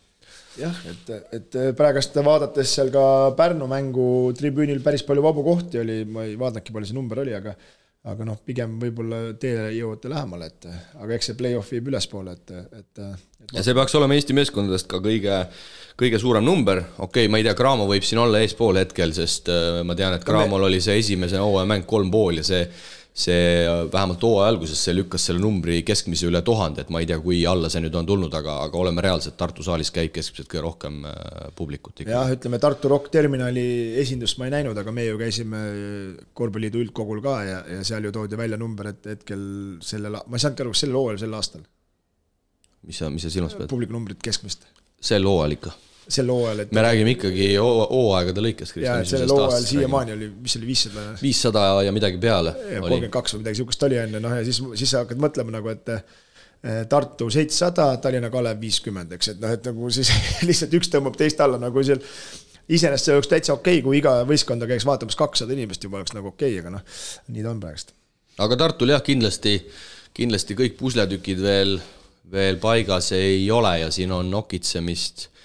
Ma ütlen, et selles mõttes, et ikkagi tegid ju, selle eest tuleb kiita, et tegid ju tegelikult hooaja sees lükke, võtsid kitsingu ja saatsid selle Hughes'i minema ja kitsing on tegelikult ju seda särtsu natuke rohkem juurde tulnud, aga hetkel on küll, et nagu minul on tunne, et nad ei ole nagu selle paisu tagant välja saanud, et seal nagu ohtlikke vendasi ja kvaliteeti on küll, aga lihtsalt praegast on liiga ühe mehe käes pall ja no väga hästi, Rosenthal tassib ära hetkel, aga kaua, vaatame. Kujutad see ette praegust näiteks nagu ärme hakka nagu kellegi halba tahtma, aga kui me teoriseerime, et näiteks Rosenthali mängina, mismoodi see Tartu mängupilt peaks välja nägema, ütleme praegust? Kes selle palliga toimet? Kõik on minu arust nii ebakindlad. Aga ma küll ametlik infot ei oma, aga ma olen üsna kindel, et siin aasta alguses Tartu toob tahaliini ühe mängija juurde, kes see on, kust ta tuleb, kui hea ta on, kui kehv ta on, seda me saame näha siis, kui ta tuleb. Ja seda me ka ei tea. Aga kindlasti ma usun, et tuleb, et ma usun, et see üks koht on veel vakantne. Näis, millal peatreener seda lüket teha tahab ja ma arvan, et siis me saame alles Tartu selle komplekti nii-öelda päris lõplikult kokku ja ma usun, et see tulek võib-olla muudab ka Rosenthali mängu veidi kas siis ühes suunas või teises suunas, aga mulle tundub, et kui räägitakse praegusel hetkel meistritiitlist, siis sel viisil ja sellise joonisega on seda äärmiselt keeruline. No, kui me võtame lihtsalt treenerite duelli, kui me jõuame pärast Kalev Craamonile, siis Rannula sööb selle NBA mehe ära lihtsalt selle lätlase. Minu arust nagu ta ei ole sellest võistkonnast välja kindlasti kõiki pigistanud, kui me siin Kullameed rappisime ja Peep Pahvi rappisime, siis seda meest võiks ka rappida rahulikult. Ei, seda küll, aga ma olen sinuga, Kristo, täiesti nõus, aga päeva lõpuks tabeliseis on praegu täiesti okei.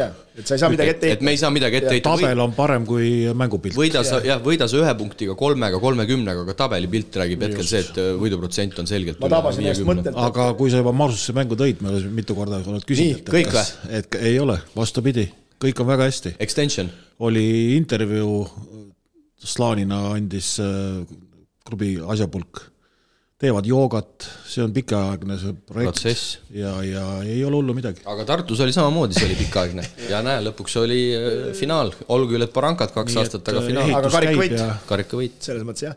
Aga jah, ma ütlen, mis ma veel tabasin ennast Tartu ja Pärnu mängul, kus ma tabasin ennast veel, oli see, et ma mõtlesin ja vaatasin seda Hendrik Eelmed ja mõtlesin, et Peep Pahv teda ju ka nagu tahtis mingil hetkel oli ju eelmine aasta.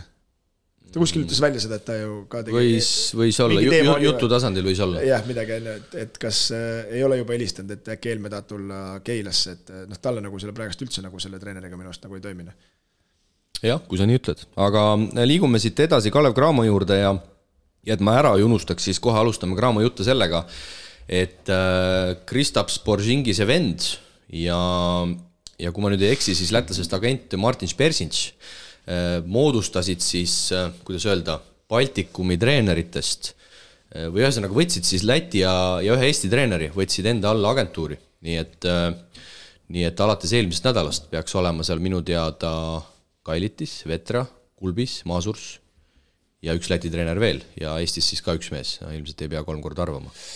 Andres Sõber või? Andres Sõber ei ole, et Teiko Rannula siis peaks olema ka seal agentuuris Future Sports Group Basketball Coaches Division.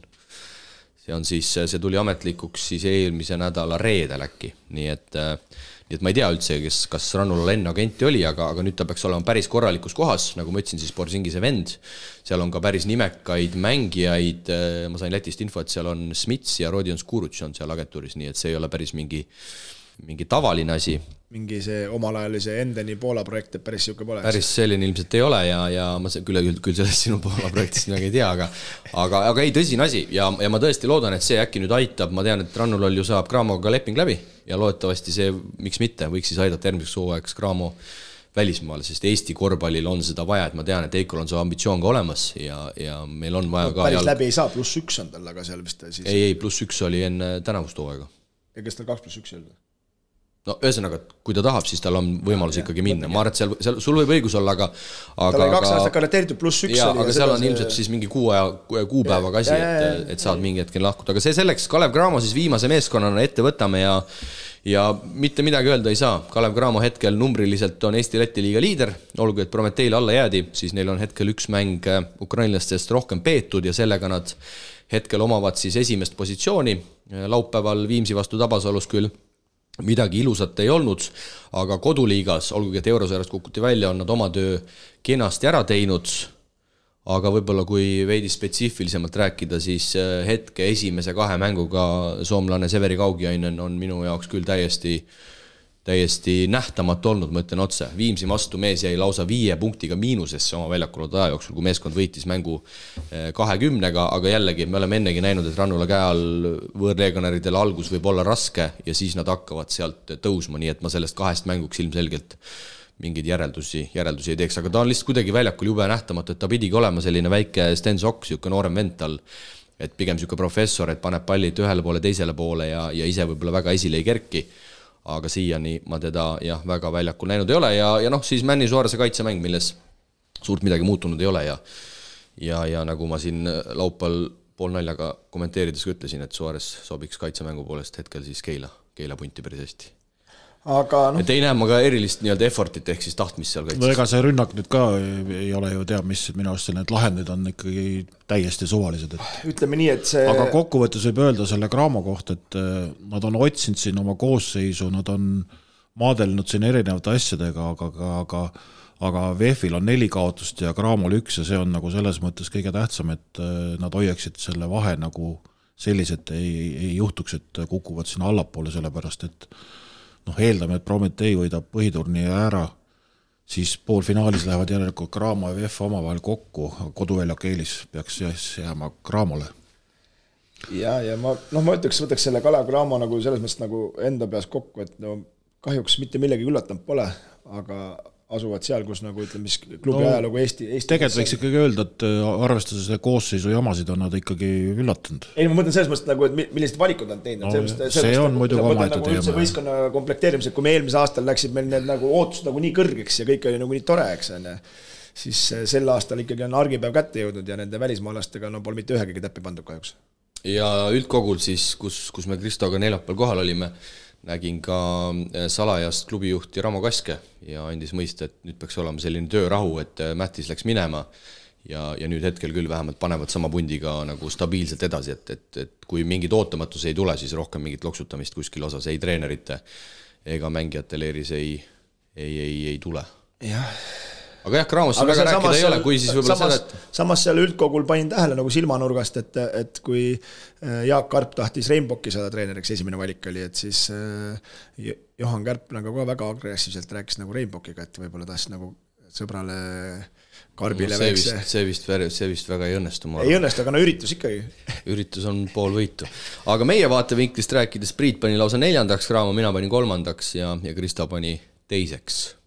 põhiturniiri lõppedes siis nii-öelda. Hetke tabelit vaadates hea sooritus, Kristo. 3 võitu ikkagi VF-il vahe, et kui ei näe kuskilt, et nendel nagu peaks olema nagu lihtsurelikega, võib üks tükk sisse tulla, aga ikkagi süsteem võidab süsteemitust ja Rannulal on kindlalt nagu süsteem ja treenitus on nagu kõva, et ma ei näe, et neil peaks nagu probleemid olema. Kas see, ma lihtsalt küsin ära, kas see edaspidi saab olema sinu selline käibefraas või? Süsteem võidab süsteemist. See on nagu viimasel ajal sul tuld, et kas sa õppisid seda kuskilt või sa lugesid seda kuskilt? Ma siin... Mis on mingi enda välja mõeldud? Ma olen seda ikkagi vist varem ka sa ei saanud e-maili, et Priit saatis meile selle, et Bill Jacksoni raamatut saab kuskilt 20% odavamalt, et sa ei saanud seda e-maili. Ma saan neid e-maile kogu aeg. Priit saatis edasi. Priit, ole hea, lõpeta. Mul ei ole neid raamatuid, mul ei ole raha, et osta neid raamatuid nii palju endal. Ei no kahte ka kapi peale ei pane, kui ühe kord läbi loetud on. Aga Cramo mängib sel nädalal siis Riia Seeliga. Cramol üldse siin detsember on veel päris tihe. Pärast jõulupühi ka tuleb kohtuda Läti ülikooli ja TalTechiga, enne kui uus aasta saab vastu võtta, aga mängivad siis laupäeval Riias Seeliga, nii et selline päris korralik proov, ma arvan, tuleb siit ikkagi veel ka Cramol enne jõulupühi, et sellise mänguga nagu Viimsi vastu ei ole seal suurt midagi. Aga jälle huvitav, kui me nüüd oleme siin rääkinud igas asjadest, siis et Pärnu oleks mänginud, mis ta meil 13 mängu ja Cramo mängib 13 mängu ja Prometee 12 mängu ja Riia Selli ja Cramo alles mängisid, nüüd mängivad jälle. Mis süsteemi aluse käib? Mingid satsid olid ka minu meelest samamoodi. Ei olnud. See oli eelmisel uhal. Ei, võib-olla mõndel satsid juba 2 korda omavahel mängitud, aga ma ei ole kindel selles. Rapla ja TalTech kohtuvad nüüd teistkordselt reedel näiteks, aga rohkem mul ei tule küll praegu niimoodi kohe konkreetselt meelde. Näiteks loogiline oleks, et kui avavaatus oli Pärnu ja TalTech, ütleme nii, kui ring saab täis, siis lähevad uuesti. Seis on oluliselt parem kui eelmine aasta, millal kes need kohtusid alles detsembris või jaanuaris esimest korda? Ei, see oli veebruaris. Äkki oli Viimsi Keila tegid seeria. Ja 3 mängu järjest. Ja oli vist Viimsi Keila. Nii et selles valguses on olukord oluliselt parem. Aga okei. Ja kui me siin rääkisime Keila Põhi-Euroopa liiga mängus, siis Tartul on ka sel nädalal Põhi-Euroopa liiga mäng, see on juba homme, see on kodus inglaste Bristoli vastu ja Tartu siis peaks olema seni ilma kaotuseta, kui ma eksi. 2 mängu mängitud ja mõlemad on võidetud ja Tartu mängib siis lisaks ka veel reedel kodus Liepajaga, nii et Tartu... Selles mõttes ikkagi päris kõva, et sa ikkagi oled ikka üks tuline Tartu fänn, et sa oled pooled Põhi-Euroopa liiga mängud koha peale ära vaadanud. Jah, olen küll, 2-1. Käisid kohe välismaal vaatamas. Jah, et kui sa sellest juba rääksid, siis korvpalli saate viimane osa tuleb seal reedel ja saab olema siis teemaks see, kuidas Tartu tahab meistriks tulla. Käisime Hollandis tohutult suure võttemeeskonnaga kaasas ja üritasime siis selgust saada, et mis siis tehtud on selleks, et meistriks tulla. Nii et ma arvan, mis me seda Tartut siin üldse jaurasime, sul oli kõik vastused seal videos olemas? Jaa, aga kõigil ei ole jällegi inspirat vaata. Okei. Aga kuidas sa ise praegu tunned, et kas meie jutt nagu läks nagu täkki sinu selle tulevase saatega? No kui ei oleks, siis ma oleks parandanud. Okei, väga hästi. Aga üks küsimus ka veel siia rubriiki ja veidi kohtunike teemadel küsib siis Daniel, tervitus Mängumehed, esiteks tänud vägeva taskuajalingu ning kvaliteetsede videosaadete eest, vaieldamatult parim viis ennast kodumaise korvpalliga kursis hoidmiseks. Küsimused teile seoses ebasportlike vigadega. Küsimus number 1, kas mul on õigus, et palli mitte mängimise eest ebasportlike vigade andmine on pigem võrdlemisi uus nähtus? Puusalt pakuks 5 aastat. Jah, vastame kiirelt ära, ma arvan, et 3 äkki või? Ei, no jah, see tendents, ütleme, on tõusnud viimasel paaril aastal. Seda taktikalise vead on ära võetud. Aga eks neid oli ka enne ka, ütleme ju. Ei mõtlen, mille eest praegust antakse, kui sa vanasti tegid nagu taktikalisi viga niimoodi, et sa palli ei mängid, sa tavalise vea, et nüüd sa oled ebasportliga kohe, sest ma arvan, et see tendents on mingi viimased 3 aastat olnud. Ma küsisin kohtunikelt ka tagasisidet nende küsimuste osas ja kõigepealt esimese vastuse ma sain sellise, et ma protokolli järgi vastama kõikidele küsimustele. Ühesõnaga, kõik on väga bürokraatlik ja väga ametlik. Nii et lühidalt siis sellele esimesele võib-olla kokkuvõtte. Mängu kasvava tempo tõttu juhtub selliseid olukordi palju ja ehk see tekitabki tunde, et palli mitte mängimise eest ebasportlike vigade reegel on muutunud. Aga lõplik vastus on siis see, et reegel on alati olnud 1. Aga kui tänasel päeval on ebasportlike vigade kriteeriumeid lausa 4 tükki, ja pidevalt siis pööratakse nendele ka erinevates seminarides tähelepanu. Su nägu on selline, Kristo, et sa ei ole nõus kuidagi. Ma nagu mõtlesin, et see oli ametlik vastus. Ei, ma saan aru aga et kogu aeg on reegel 1 olnud. Vanasti ma võtsin vennal ümber kinni, sain tavalise vea, tegin taktikalise vea. Praegust võtad ümber kinni, saad ebasportliku ja 2, ja siis ta kirjutab sulle juurde. Ei, siin on kirjas, et kriteeriumid on muutud 4. Kuulan, mängu arengule tulenevalt on seda palju täpsustatud erinevate kriteeriumitega, ehk siis kogu aeg ilmselgelt ei ole olnud 4 erinevat kriteeriumit, et see on ajas nagu juurde tulnud. Kriteeriumid on juurde pandud lihtsalt. Aga teine küsimus, mida Mängumehed arvad palli mitte mängimise eest antud ebasportlike vigade mõjust mängule, võttes arvesse vigu, mille puhul kontakt ei ole tõsine ning kiirrünnakut maha ei võeta, näiteks Tartu Keila viimast 2 ebasportlikku viga? sellega karistatakse peaga üritavad mängijaid, ütleks lühikokkuvõtte selles mõttes, kui vanasti oli niimoodi, et kui jalad ei liikunud, et said nagu peaga mängida, siis hetkel kahjuks peavad jalad liikuma väga kiiresti, et enam peaga väga mängida ei saana. Jällegi, tulen ametliku vastuse juurde. Nimetatud Tartu versus Keila mängu lõpus eksisid mängijad ebasportliku vead C1 kriteeriumite vastu mitte mängides palli, vaid rünnates mängijat. Kohtunikud hindasid antud olukordi vastavalt terves maailmas kehtivatele reeglitele ja reegli tõlgendustele.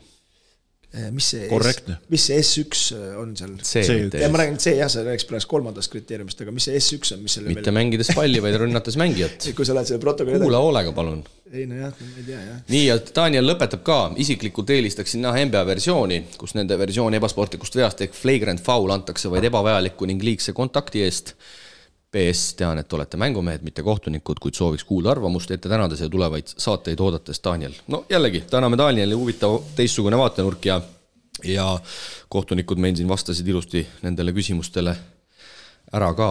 Reaalsus on tegelikult see, et kui me selle kõik kokku võtame, et siis kohtunikele antud ette ja mängijad peavad lihtsalt kohanema sellega, mis reeglid on antud. Kuigi mõnikord on sellega väga raske, et kui ma veel viimati mängisin nagu Eesti-Läti liiga tasemel, siis iga aasta räägiti, et siis oli minu arust see, kui ma ei eksi, oli Aarallik on nagu see kohtuniku pealik on ja iga aasta räägiti, et iga hooaja algus tuleb kohtunik sinu juurde, räägib sulle, missuguseid viled nad teha ja selgitab on ja ma pole mitte kordagi näinud, et oleks keegi käinud klubi juures nagu. Iga aasta räägiti, et tulevad, selgitavad. Jaa, aga võib-olla on Eesti-Läti liiga klubid juures käinud, ega sa ei tea. Ei, ma räägin lihtsalt omal ajal. Ma ei ole praegu räägin, ma võib-olla see praegu käivad, aga ma räägin nagu meie ajal iga aasta räägiti, et öeldi, et kohtunikud tulevad, selgitavad, teil uued reeglid tulid ja mismoodi käib on. Ei, seda ma tean küll, et mingid aastad tagasi Aarallika kindlasti käis mingite klubide juures, kes ise ilmselt initsiatiivi üles näitsid. See ongi võib-olla klubi juhtide initsiatiivi värkes. Et seda on olnud küll, aga jah, need kaks viimast ebasportlikku seal Tartu Keila mängus, ma ei tea, kas te neid nägite, aga seal ei olnud minu meelest küll mingit küsimust, et seal esimene vist oli Sunda poolelt korralikult vastu käsi, pallimängimist ei olnud, eks, ja teises olukorras Margus Pahv tahtis kallistada tagant lihtsalt ja see on jällegi selline mängija loomulik reaktsioon, et sa tead, et aeg tiksub, sa pead selle vea tegema, on ju. Ja siis sa teedki sellise rumala liigutuse. Minu meelest seal ei olnud nagu mingeid minu hinnangu küsimusi ja tegelikult see Keilas toimunud element ka ju, mäletame.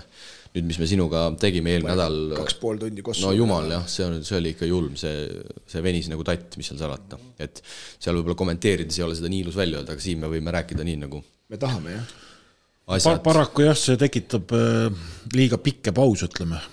Et aga kui see reegel on niimoodi tehtud ja pole ümber muudetud ega midagi hetkel nagu ei saa teistmoodi ka öelda. Jah, ega nii sa ei saa ju vilistada, et ühe korra vilistad, ühe korra jätad vilistamata, eks ju, kuigi reaalselt nagu see saab, aga ütleme, idee on ikkagi üks. Et ei ole rohkem midagi lisada. Võtame selle... Oota, mul just mõtlesin, mul üks asi oli veel... Just praegu tuligi meelde. Ei, mõtlegi kohtuniku teemal oligi mul üks asi veel, jumala tükk aega nagu oli nagu, just nende challenge'ite võtmise asjadega, eks, ja te vaatasite kõik ju Pärnu Tartu mängu, eks. See Vetra võttis selle challenge ära, on ju, mängus, on ju, seda rohkem ei olnud, on ju, ja te paite tähele selle olukorra, kui Veidemann viskas 3 sisse, aga ei, Malmanist tegi selle kattepea, eks. Nii, siis mul tekkis selle koha pealt küsimus nagu, et Vetra enam challenge'id polnud, on ju, ta rääkis kohtunikule, et Korven oleks pidanud lugema ja nii edasi, aga need seal räätsi midagi läks laiali. Ja siis kui sa vaatad videokordust, Veidemannal on pall käest läinud ja samal ajal kohtunik vilistast tõstab kätt. Et siis ta ju annab sellel hetkel vea. Vile käis ennem, käsi hiljaks. Okei, seda ei kuulnud. Jaa, aga tegelikult reageerima peaks käe peale ju. Ja ma mõtlengi, et see on nüüd jah küsimus. Ma tahtsingi seda küsimust, et kas see läheb kirja, kui ta reaalselt oli videos minu arust on niimoodi, et kõigepealt tuleb vile, siis on vise, siis tuleb käsi.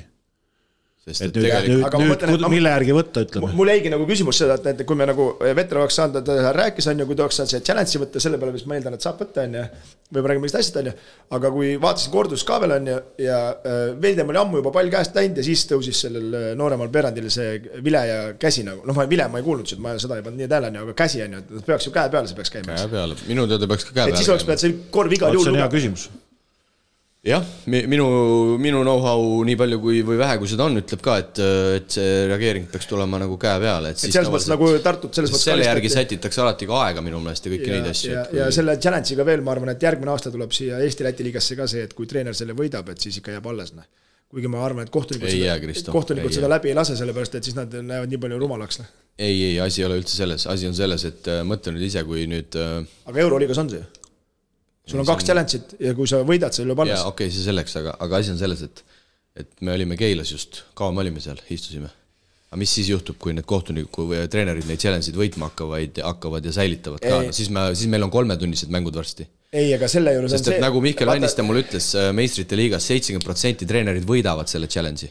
No järelikult peavad kohtunikud paremat tööd tegema. Jaa, aga FIBAs ongi minu meelest niimoodi ainult, et kui sa võidad, sa ei säilita. See on FIBA reegel, Euroliiga on ju teine organisatsioon. Okei, aga mis ma tahan öelda selle juurde, et see mäng nii pikaks venis enne. No siis ma mõtlen, challenge'i koha pealt oleks see, et kohtunik võtku oma otsused ise vastu. Ma olen rääkinud sellest ju. Kohtunikud kaitsevad oma pepud selle seda ma saan aru kõik, aga ma mõtlen, et võtku see otsus vasta. Näiteks seal mängus ei mindud ühe korra vist Peep Pahvi challenge'i peale mindi vaatama. Muidu läksid ju kohtunikud ise vabatahtlikud, nad olid ebakindlad oma otsuses. Siis läksid ise, et lähme vaatame üle, eks. No, mida te üle vaatate? Vilistad ebasportlik, jääb ebasportlik, kui treener teeb vaides, lähed vaatama, kui ei tee vaiet, jääb ebasportlik.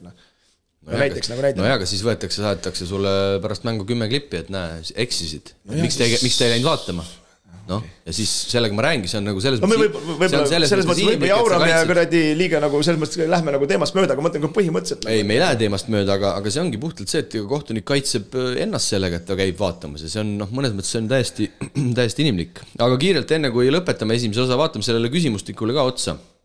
Meil oli 10 küsimust, millele me üritasime vastused leida, me oleme küll poole hooaja pealt, aga ikkagi huvitav on vaadata. Esimene küsimus oli siis see, et Prometei palju kaotab, kas suurem, väiksem, sama kaotuste arv. Me panime kõik, et suurem, hetkel on sama. Ehk siis Prometei kaotas eelmisel hooajal ühe mängu ja sel hooajal siis kaotas Ogrele, nii et selleks, et me jõuaks sihile, peab Prometei vähemalt ühe mängu veel kaotama. Näete seda tulemas? No ei näinud ka, et Ogre käest saavad tappa, nii et võib tulla küll. Aga praegu nad on ikkagi päris võimsa soos. Pilt on hoopis teine ja vaatasin ka Eurokapi mängu ja ikka praegu jookseb asi ikka oluliselt paremini. Et ma ei tea, kas nad seal üldse viimasel ajal kaotanud on, ma nii süvitsi ei ole vaadanud, aga nad on kõvasti tõusnud, nad on 6-5 peal ja nad jagavad siis neljandat kohta selle hetkel alagrupis Juventudi ja Bešiktasiga. Selles mõttes, nagu öeldakse, sa pead, kui me siin rääksime mingitest muutustest, siis teed ebapopulaarsed otsused ja näeb vägast hetkel see edud on. Jaa, praegu vaatan siin järele, et... Aga ma arvan, et selle valguses, et mõne kaotused võivad ikkagi saada, sest mäletame eelmine aasta ka need superstaarid nii-öelda ikkagi kõikides mängudes ei pinguta. Seal ei ole palju vaja, 2 meest näiteks jäävad mängult kõrvale, paardik lasevad üle jala ja ega seal midagi... Fookus ära kaub on ka lihtsuralikud. Viimasest 5 mängust euros on võidetud 4 ja Juventudile vaid 3 kodus. Aga just ongi see, et nüüd nende rõhk tõuseb kogu aeg selle Eurokapi peale, eks ju, ja koduliigas komistamise võimalus suureneb.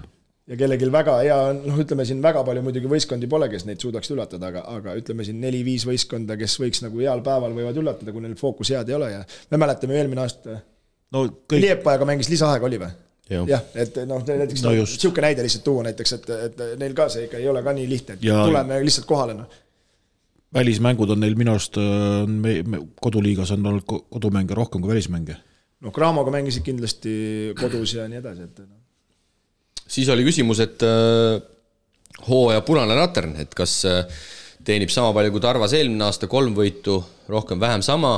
Hetkel siis Tallinna Kalevil on kirjas 2, mina ütlesin sama, teie ütlesite mõlemad, et teenib rohkem, ehk siis selleks, et õnnestuksid, Kalev peab vähemalt 2 võitu veel saama, või siis kui Kalev tõuseb sealt, siis 1 võidu. Siis mitme võiduga pääseb viimane play-offi, hetkel on seal siis TalTech 8 peal, mina pakkusin 14, Kristo pakkus 11, no seda kindlasti ei juhtu ja Priit pakkus siis 13, nii et tundub, et see number ikkagi läheb sinna 15 kanti, nii et Kristo äärmine diletantsus ikkagi. Niimoodi juba poole hooaja. Ära sa ütle näiteks minu Avisut Tilitas või Pärnu võivad siin 11-ga jõuda, et kui üle TalTech ja Liepa selge ees vastu tulevad. Ei no see selles mõttes ma ei usu, et see on reaalne, sest 7-9 on kõik 8 võiduga, nii et see on nagu... No ma olen nõus. See on utoopiline, aga ilusti üritasid. Mitu eestlast kuulub põhiturniiri lõpuks punktiviskajate top 10-sse? No palju seal on praegu, mis te arvate? 3. Ei, rohkem peaks olema. Seal on, kui puusalt panna, seal on Suurorg. Okei, selge. Räägi palju, mis sa arvad, palju sa pakkusid? Ma pakkusin 0. Sa pakkusid 0, jah? Vaata, kui hea mälu sul on. Mina Priiduga pakkusin 2 ja hetkel neid seal 2 on ka, Suurorg Rosenthal ja kus juures noormängija Vaaks on 12. Lihtsalt remargi korras, et väga võimas sooritus. Ma võin öelda, et ma tõenäoliselt kaotan sellest, et Rosenthali punkti... No kumbki ikka jääb sinna. Ei, Rosenthali punkti number alla ei too, sest ta võtab enamus 50. Ja vaata, seal on see ka, et mängude valim on juba nii suur ja nad on 2 ja 3 lausa, nii et see, need sealt ilmselt enam välja ei kuku. Punkti rekord möödunud hooajast Radunic 41, kas tehakse üle? Pakkusime meie Kristoga, et ei tehta, Priit pakkus, et tehakse, ei tea, kus ta küll seda nägi, aga hetkel ta nägi seda laupäeval, ega Rosenthal oli lähedal, tal pani pooleks 23 või palju pani või? Ja, tuleb. 31 jäi kokku, nii et see oli pikk tee minna ja seni siis enim Valmera ameeriklane ja Knight 36, nii et ei ole isegi keegi väga lähedal veel olnud, aga mine sa tea. 41 ja 36 üldse pole lähedal. No sealt on 6 punkti veel minna, aga see 1-2-3 punkti kaugusel päris ei ole selles suhtes. 2 viske kaugusel ikkagi. Siis oli treenerite vallandamine, selle me käisime läbi, siis oli, et kus saalis enim publikut, siis kas põhiturniiri kõrgeim individuaalne laopallide keskmine saab olema kõrgem, kus oli eelmisel hooajal 40 aastasel Kristjan Kanguril ehk üle 9,3. No nüüd, kui Torro Barreia tuli VEF-i, siis ilmselt ei ole küsimust, 11,8 on tal hetkel juba.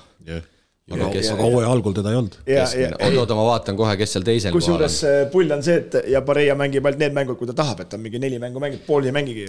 Nii, Kovaljov 9,9 teeb ka veel üle, aga mis me pakkusime, meie Kristoga pakkusime, et tehakse üle ja Priidu vastust oli aru saada, et ta pakkus, et ei tehta üle. No jaa, aga me ju teadsime, et VEF võtab Barreia. Muidugi. Parim sööduandja põhiturniiri lõpuks kas eestlane, lätlane või legionär, praegu seal on siis Post 6,0, Suurorg 5,9, mina muidugi pakkusin, et eestlane, Kristo pakkus legionär ja Priit pakkus lätlane. Elksnis oli vist 5. Ja Posti ja Suurorgi järel olidki vist legionärid seal ilmselgelt. Mis ta on see Pirkantsit, aga see praegust ei toimeta või kuidas tal on praegust? Post 6,0, Suurorg 5,9, Lotti 5,6, Elksnis 5,3 ja Lotti mul ikka mängus mind. Laane 5,3. Lotti ja mind mängus veel. Küll Post mulle ära toob. Pavelka rekordiliselt 83 kulpi eelmise hooaja põhiturniirist. Milline saab olema selle hooaja tippmark? Mis te arvate, kes juhib ja mitmega praegu? Taavi Jurkatam ja 2,4, aga mina pakkusin, et ei pane üle või?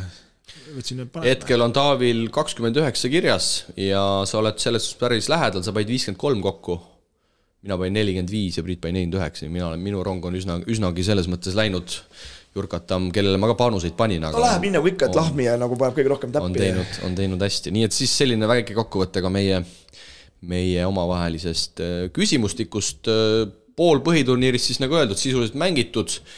Sel nädalal veel pühadeelsed mängud alustatakse homme Ventspils Pärnu Valmera Läti ülikool ja päev enne jõululauda ehk siis laupäeval veel viimased 3 mängu, Selli Kramo, Pärnu Kalev, Valmera Prometei. Tahaksid sa Priitsit midagi veel välja tuua? Mida me siis sel nädalal siin veel pingsalt jälgime, enne kui saab hakata head paremat endale sisse ajama? Ega see Pärnu seeria on üks küsimus, et kas sealt võetakse midagi või ei võeta. Keila Viimsil on tegelikult, ütleme, kui nüüd mehed terveks saavad, on isegi täitsa suur šanss.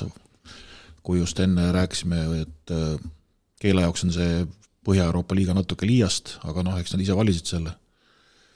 Ja ikkagi Rapla ja Talteh, et ma eeldan, et selle võidu tulemusena ja uue Eesti treeneri tulekuga on publikut oluliselt rohkem ja Taltehe elu tehakse väga keeruliseks. Jah, seda on kindlasti huvitav jälgida, et Brett Nõmme esimene mäng siis Raplas. Et kuidas see publikule nagu mõjub, nagu sa ütlesid, see peaks mõjuma, ma arvan niimoodi, et ma eeldan, et see mõjub positiivselt. Ja arvestas, et nad võitsid nüüd Keilat ka. Sest ma teadsin päris mitut meest, kes on ütelnud omavahelis vestlus, et enne mänge vaatama ei lähe, kui Eesti treener tuleb. Et nüüd siis et selline kergemat sorti streik. Just. No saame näha, igal juhul viimased mängud siis, nagu öeldud, enne jõulupühi ootavad meid ees seal, enne aastavahetust ka veel mõned mängud peetakse, kokkuvõte on tehtud ja paras hetk on tänase saate järgmise osaga edasi minna. Korvpalli Euroliiga kuumimad teemad aitab mängumeestel teieni tuua Terminal. Korvpalli Euroliigas peeti möödunud nädalal 14. mänguvoor ja vaikselt hakatakse siis ka Euroopa tugevaimas klubisarjas jõudma põhiturniiriga poole peale. eelmise nädala enim kirgi kütnud teema kindlasti Šarunas Jassikevitšuse tagasitulek Euroliigasse, kui Fenerbahce loobus senise peatreeneri Ituudise teenetest. Kolleeg Saage said lõpuks oma kelle poolt nüüd hakkab olema? Said Ituudisest lahti ja said oma mehe tagasi. Barcelonaga on kõik või? Ja Partsaga on jah kõik. See on Partsa mulle ennem ka ei meeldinud, aga ma kõige huvitavam, mis selle juures oli, et mul paps tagasi tuli, oli nagu tahtsin näha, et mis sellest Galatasest saab. Aga vend pani nagu kulda, ei tea, kas leppis ära ennem või ma arvasin, et äkki seal on lepingus nagu kirjas, et Galatas peab Tšau Baka tegema. Mingi kõlakas kuskilt jooksis läbi, jällegi ametlikult pead ei anna, aga et ta ikkagi on klubi vahetamas. Ongi, jah? Ja kuskilt jooksis läbi, ma nüüd mõtlen, ma kindlalt ei ütle, aga minu meelest jooksis läbi koos selle Keenan Evansi uudisega, et Galatas ikkagi on minemas kuskile mujale ja Evansist rääkides, Žalgirisel juhtus ka ikkagi eelmisel nädalal kõvasti, kõigepealt saadi neljapäeval kodus Partisanilt tappa 85-93, Keenan Evans viskas 33 punkti, siis Žalgiris justkui vallandas treeneri Max Viitise, mängijad olevat tulnud viimasel hetkel Max Viitise selja taha, Trincheri olevat olnud juba nii-öelda kohvreid pakkimas ja teel Kaunase poole või siis Vilniuse poole ja nüüd siis ikkagi Max Viitis jäi ametisse, et jah, ja siis vahepeal kumas läbi ka seda, et tegelikult ka Jassikevitšusele pakuti seda peatreeneri kohta enne Trincherit ilmselt, aga jah, ilmselt siis Leedu mängijad nii tugevalt Max Viitise selja taga, hetkel ta jätkab ja siis tuli ka uudis, et Evans tahetakse maha müüa, sest Evansi leping lõpeb suvel ja loodetakse siis teenida sealt mingit raha, aga seepeale Max Viitis ütles välja, et buyout ehk siis väljaostu summat Evansil üldsegi lepingus ei ole, nii et sisuliselt seda juhtuda nagu ei saa, et väga palju... Kui kokku lepivad, siis saab. Kui kokku lepivad, jah.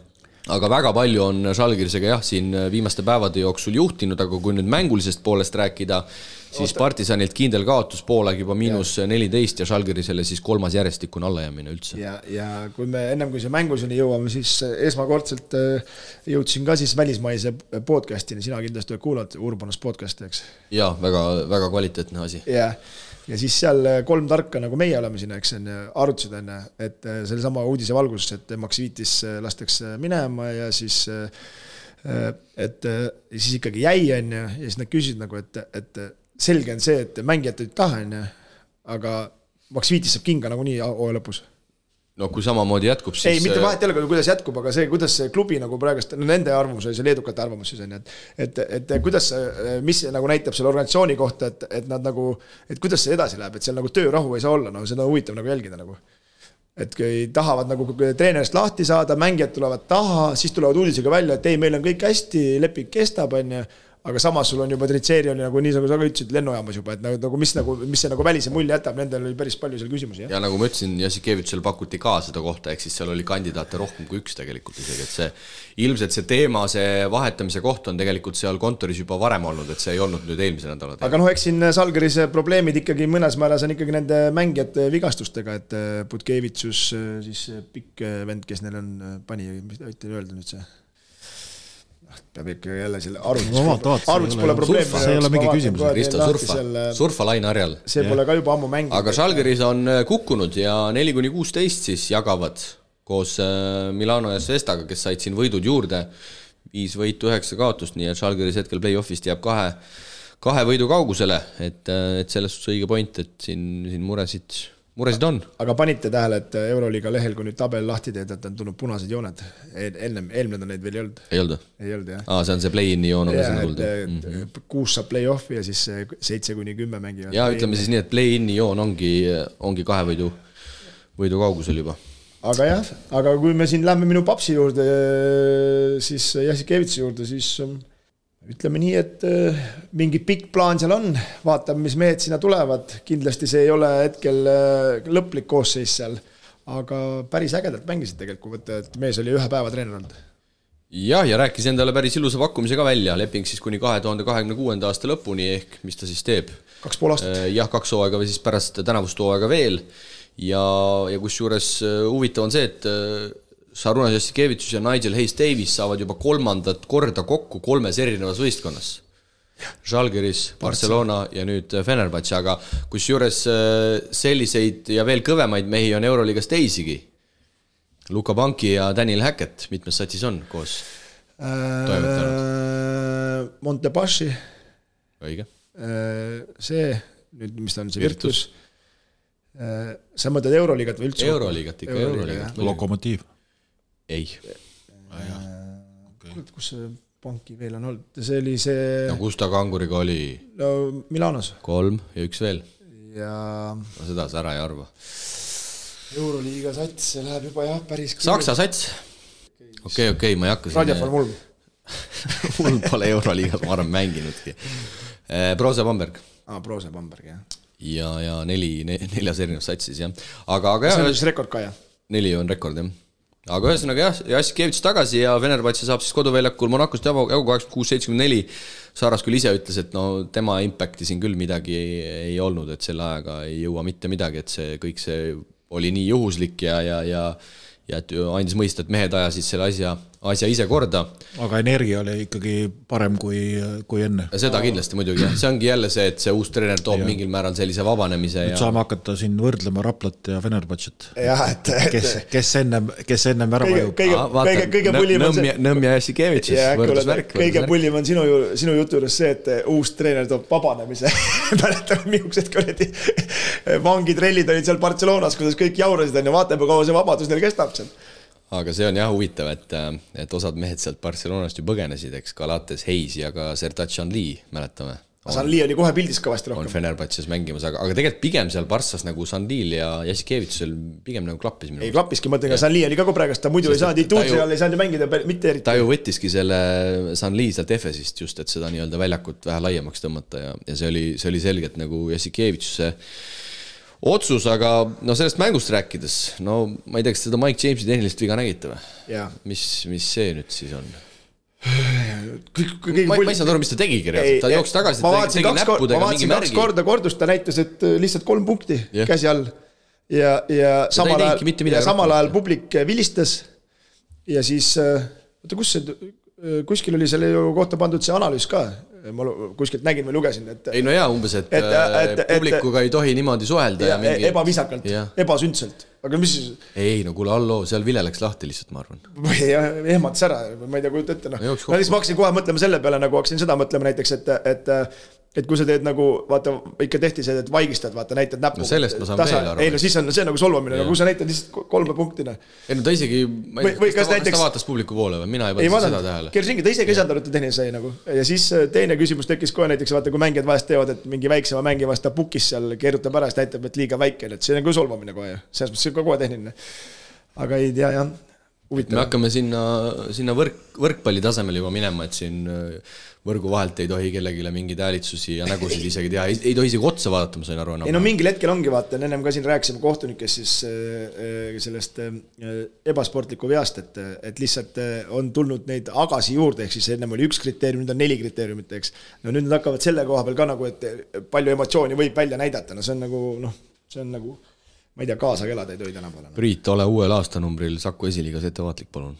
Ei no ma sain neile jälle noomida. Mingit žeste ei tee seal. Ebaloomulikke žeste tead. Okei. No jah, ma sain neile jälle noomida. Okei, las ta jääb. Baskonia Virtus, ehk siis meie meeste koduklubi, kodus kaotus Boloniale 81-91. Marko Bellinelli 27 punkti. Ja mees on siis vanuselt teine mees, kes on visanud Euroliigas vähemalt 25 punkti.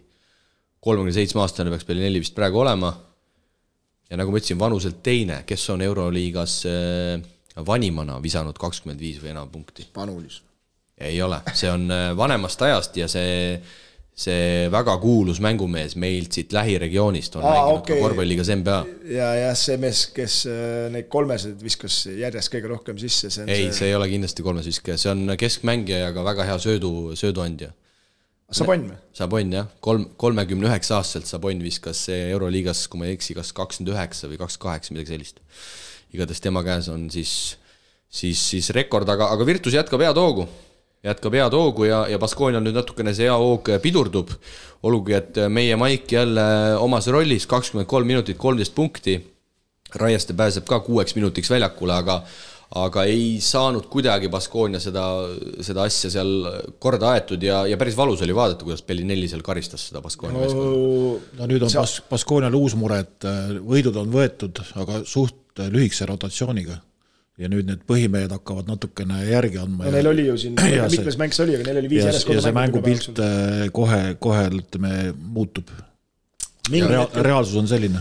No ütleme, kui selle Peli 4 juurde veel tulla, et no Baskonia lasi selle mängu kohe algust käest ära, aga no see Peli 4, see viske valikut nagu võtab ja no paneb sisse, ebareaalne. Päris äge, midagi pole öelda.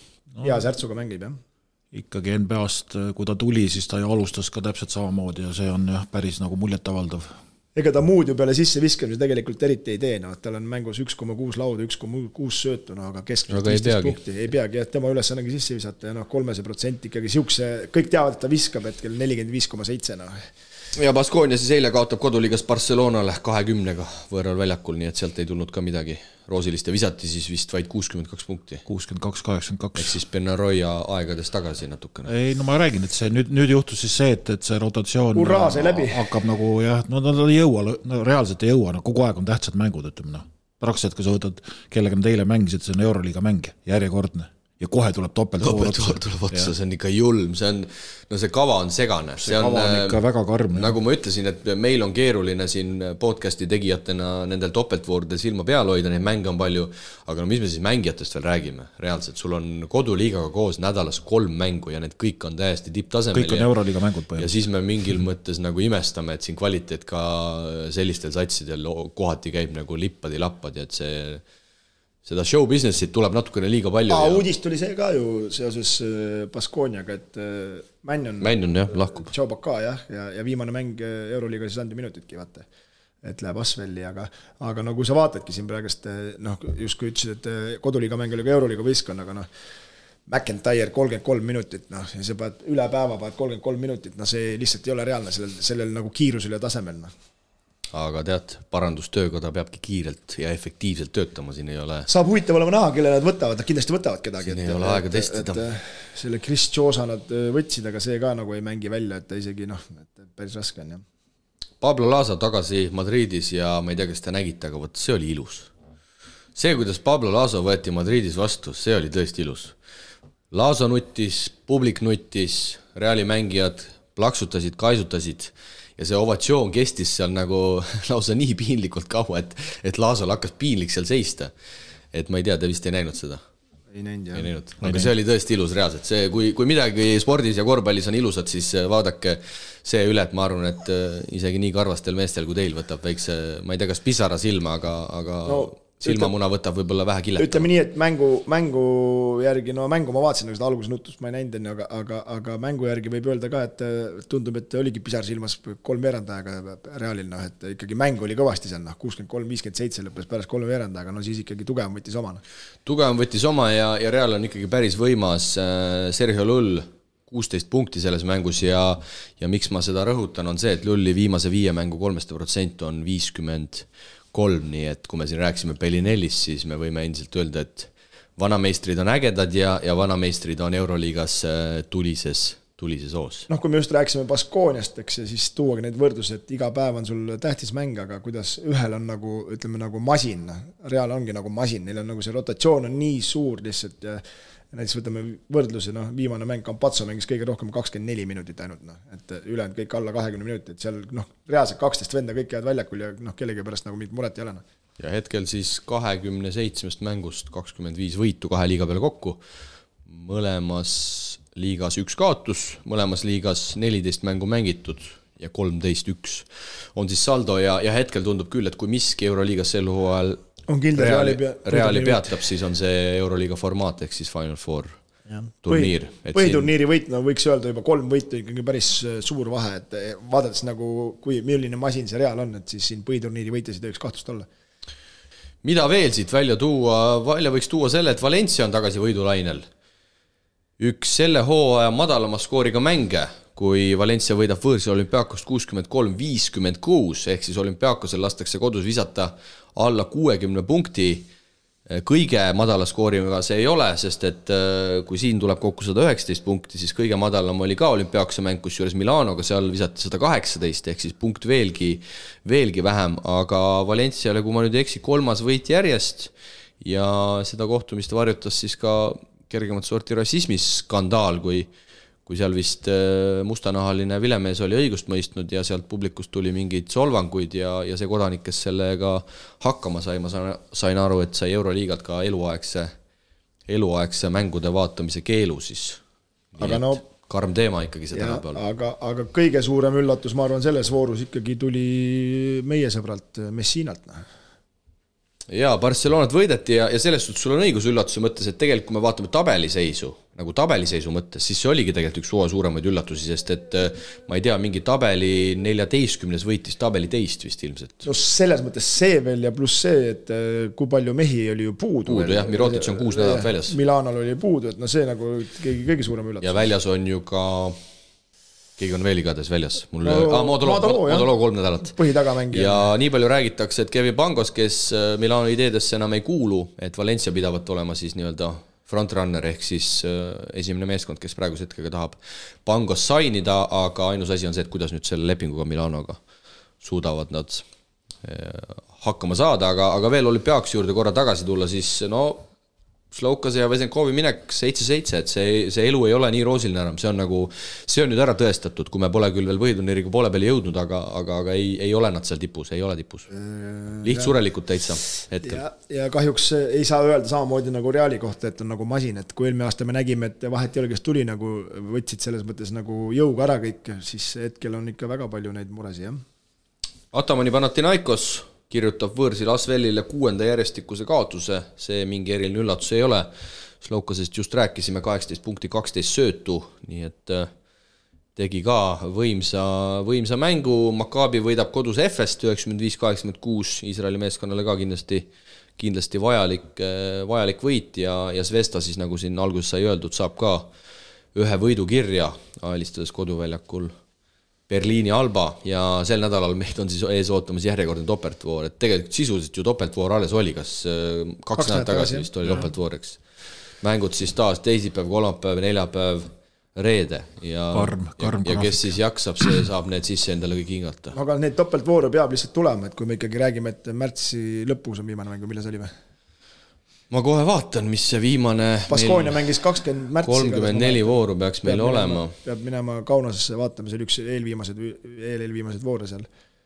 12 aprill on viimased mängud, ehk siis 11-12 aprill on viimased voorud, see on siis 34 voor, nagu me teame, meil on 18 satsi, kõik mängivad 11-ga kodus võõrsil süsteemis.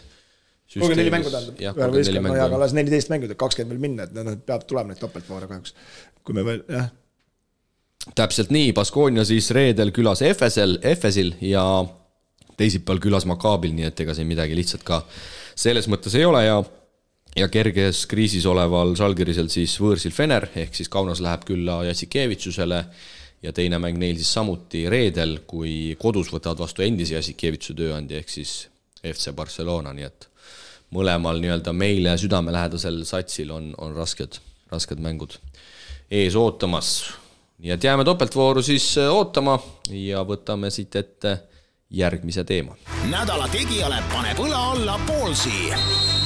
Parima keksivalikuga pood Eestis. Tutvu valikuga www.poolsi.eu.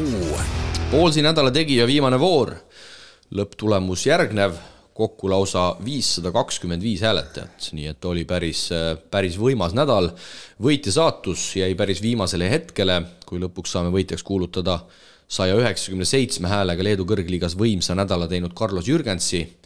Viimsi eesotsa seatööd teinud Valdo Lipsule vaid 12 häält vähem, ehk kokku samuti tugev häältesaak 185 näol ja ei jäänud ka esiliiga valitsejad Kadrina Karut tühjade pihkudega, kui neilgi tublid 138 poolt häält, aga oleks ikkagi oodanud Karudelt veidi jõulisemalt esile kerkimist, arvestades, et üks nende omadest, nende oma mõmmi, jõuluvana, pallipoiss, seisulugeja, direktor, bussijuht on ju tegelikult siin samas saates. Ma käisin laupäeval, üritasin ka kõvasti, käisin veel, mängisin karu veel lastele Kelgumäel, et Kadrina Karude karu oli väljas seal Sõmerul, et aga ei tulnud sealt hääli kahjuks. Ja siis võtsid kõikide väikeste laste telefonid ja läksid nende Facebooki ja siis panid hääled ära. Ei õnnestunud, jah, kuidagi jah, ütleme, et... Ei, 138 on tubli, aga arvestades, et ikkagi oma mees on nagu siin trios sees, siis... Ma siin püüdsin küll, panin mingeid, paneme minna, aga ma vaatasin vapse valest, et panin võitlusesse Viimsi ja selle, ma mõtlesin, meie oleme seal Viimsiga võitluses, panin seal 7 häält on vahelt ja kops oli Jürgens, pole hulluna. Okei, ei ole hullu, aga loosime igal juhul sinu kaasabil välja siis kõige hääleandjate vahel Poolsi 25-eurose kinkekaardi. Stop. Annabel Männamaa on võitja ja Annabel andis kusjuures karudel hääle. Nii et Annabel, sina oled võitja, võta ühendust ja saad enne pühi veidi meelehead endale Poolsist välja valida. Nüüd aga uue nädala nominent ja just kuulsite õigesti. Sellisel puhul, kui Eesti korvpallis leiab aset midagi eriti suurt, siis konkurssi me ei korralda, vaid laseme kõikidel jälgijatel näidata suursündmuse puhul oma head meelt. Ehk siis, Kristo, kes on meie selle nädala tegija? Rapla Avisutilides või? Ai, need naljad saadavad sind elu lõpuni. Aga oot, siin jah, vahepeal sa korra ütlesid, aga millal ta siis väljakule jookseb? Ütle siis nimi ka, ega kõik võib-olla, kes meid kuulavad, ei ole nii hästi. Henri Trell. No, väga hea. Nii et teine Eesti mängija siis korvpalliliigas NBA väljakul küll veel käinud ei ole.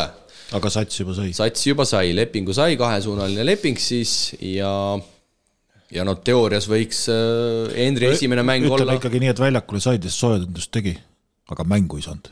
Aga ta oli rosteris kirjas või? Jah. Okei, ma nii täpselt ei ole isegi kursis, aga seal oligi... Ei, aga esimene, kas täna öösel oli mäng juba või? Jah. Mina sain aru, et ööl vastu teisipäeva, ehk siis kohtutakse nüüd võõrsil 76ersiga. Ma ütlen ausalt, ma ei ole selle eluga niivõrd hästi kursis, aga... Rahu, mul ei ole mingi probleem, nba.com tõmbame lahti kohe, pole seal lehel ammu käinud, et vaatame kohe järgi, aga sellest, vaata palju nüüd tuli meedias ja igas asja see trelli teemal seal on ja aga seal olid mingid terminid jälle, et mingi 1. jaanuarini peab ära 7. jaanuarini peab ära kannatama, siis ta saab selle ilge papi kätte kõik, see oli mingi 350,000 vist eurot. 380 vist isegi oli, aga mingid jõhkrad maksud ilmselt muidugi Ameerikas maha, see selleks, mis me teiste raha ikka loeme, aga ühesõnaga Puls saab selle enne vist lõpetada ja siis ta ei saa sealt kopikatki, aga nii palju, kui ma uurisin, lugesin, sest ega ma ise mingi eriline teadjamees selles osas ei tohiks olla mingit erilist põhjust, et Puls selle lepingu lõpetaks. Ja ikka ei ole satsi saanud. Ei, täna öösel peaks olema 76ersiga mäng ja seal peaks olema esimene võimalus. Nii on olemas, jah. Nii on olemas peaks siin ka kirjas, et 18. detsember ehk siis täna öösel. Ja saab mängida siis mingite reeglite järgi maksimaalselt sel loel 35 mängu. Et üle selle ei saa, et seal on ka mingid reeglid. Nendel mängijatel, kellel on see 2-suunaline, kes mängivad ka G-liigis siis kaasa, et nendel see mängude arv ei saa olla päris... Ja play-offi ka ei saa, 100%. Kui ei tehta siis nagu ühepoolseks seda lepingut. Aga see on selles mõttes nagu huvitav näiteks mõeldavata, et me räägime siin Eesti-Läti liiga ja siis esiliiga, et kui jagatakse mängida, kuidas see huvitav selles Ameerikas, suures Ameerikas need siis, kas jäävad mõned siis nagu G-liigi mängud jäävad tahaplaanile või kuidas sellega seal jagatakse? Nagu omal ajal Kalevi spordialis tuublite see... Ei, no jah, mõtlen kui välismängud, selles mõttes, et ega seal ei ole nii, et vahepeal nädala aega ei mängi, et seal juba üle 3-4 päeva ja reisid ja möllad, et saab huvitav vaadata. Aga äge igal juhul, õnne Henrile ja kõikidele tema perekonnale ja sõpradele tuttavatele, et see on ikkagi Eesti korvpalli jaoks jälle märk maha ja loodetavasti see nagu aitab meie kossu jälle edasi. Ma ütleks tunnustuseks selles mõttes, et eks ma olen ise ka nende ilkujate hulgas olnud ja on see jutt olnud, et NBA ja mis sa unistad edasi vaata, aga nüüd on see reaalsus kätte tulnud, et see võiks öelda, et järjekindlus ja siht on viinud selles mõttes ennast nagu jah, üsna lähedale. Sihile, selles mõttes, et nagu, et saabki nagu, no see on ju tegelikult ju väga lähedal, kui juba 2-suunaline leping tehakse, et me 1-suunalist veel ei räägi, aga no see on juba ikkagi suured sammud. Ütleme nii, et ootas oma aja ära ja tagantjärele võime öelda, et õige otsus, et ta sellele Ameerikale oma kaardid siin viimastel aastatel pani. Korra küll mäletame, Prantsusmaal ka käis siin pärast hooaja lõppu, aga üldjoontes ta on seal Ameerikas olnud ja tundub, et talle see kultuur ja kõik muu jutt ka nagu sobib ja nüüd siis jääme ootama debüüti, sest Müürsepp, kui ma ei eksi, 83 mängu vist oli, sai NBA-s kirja, nii et see siin on omajagu pikk tee minna ja ma... No, aga ta on päris noor mees veel, Müürsepp läks vanemane. Jah, ma küll ei tea Henri agenti, aga ma arvasin peab agentiga kiitma, et ega päeva lõpuks passis on ikkagi Eesti ja noh, ega Henri nüüd mingi selles mõttes ju, kuidas ma ütlen, ma ei oska isegi siin nagu sõnu leida, et ütleme nii, et agent on teinud ikkagi väga head tööd ka, et ta sinna lõpuks sai, sest ega ta G-liigis nüüd keskmiselt 25-30 silma ka ei pannud. Aga nagu siin NBA eksperdid on rääkinud, siis kaitsemäng on eelkõige olnud see, mis ta sinna on silma jäänud. on silmas. Nii et Henri Trell siis mitte meie selle nädala isegi mitte võib-olla öelda nominent, vaid meie poolt ette pandud nädala tegija. Selliseid juhtumeid on ennegi olnud, nii et andke siis härra Trellile armastust ja näidake, kuivõrd see sündmus meie kui korvpalliinimeste jaoks siis korda läks. Sest et see on suur asi, sellist asja ei juhtu nagu iga päev. Ei see on jah, ütleme, et see on kaua tehtud kaunikene. Nii nagu jõulupraadi tehakse, jõuluparti tehakse terve päev, et oodatakse ja ilusti ja siit ja sealt. Samamoodi tehti praegu Trelli NBA-sse ära. Ja ma ütlen, et siit, nagu sa ei osanud sõnu öelda, siis ma ütlen, et temasuguseid pikkas ilusad poisse on terve Ameerika täis, et see ei ole nagu niisama, et siin tuleb kiita, ma arvan, seda G-liigi treenerit Tomerkanti ka, oli Tomerkant. Henri Tomerkant, jah. Ja, et ta ikkagi nägi selles meie Trellis mingit asja ja siit on sellega teistele silma jäänud, et anna minna alt. Nii et selle positiivsusega läheme siit vastu tänase saate viimasele osale. Mängumeeste torumured lahendab Infralink. Koht, kus poolkõva toruga ei mässata.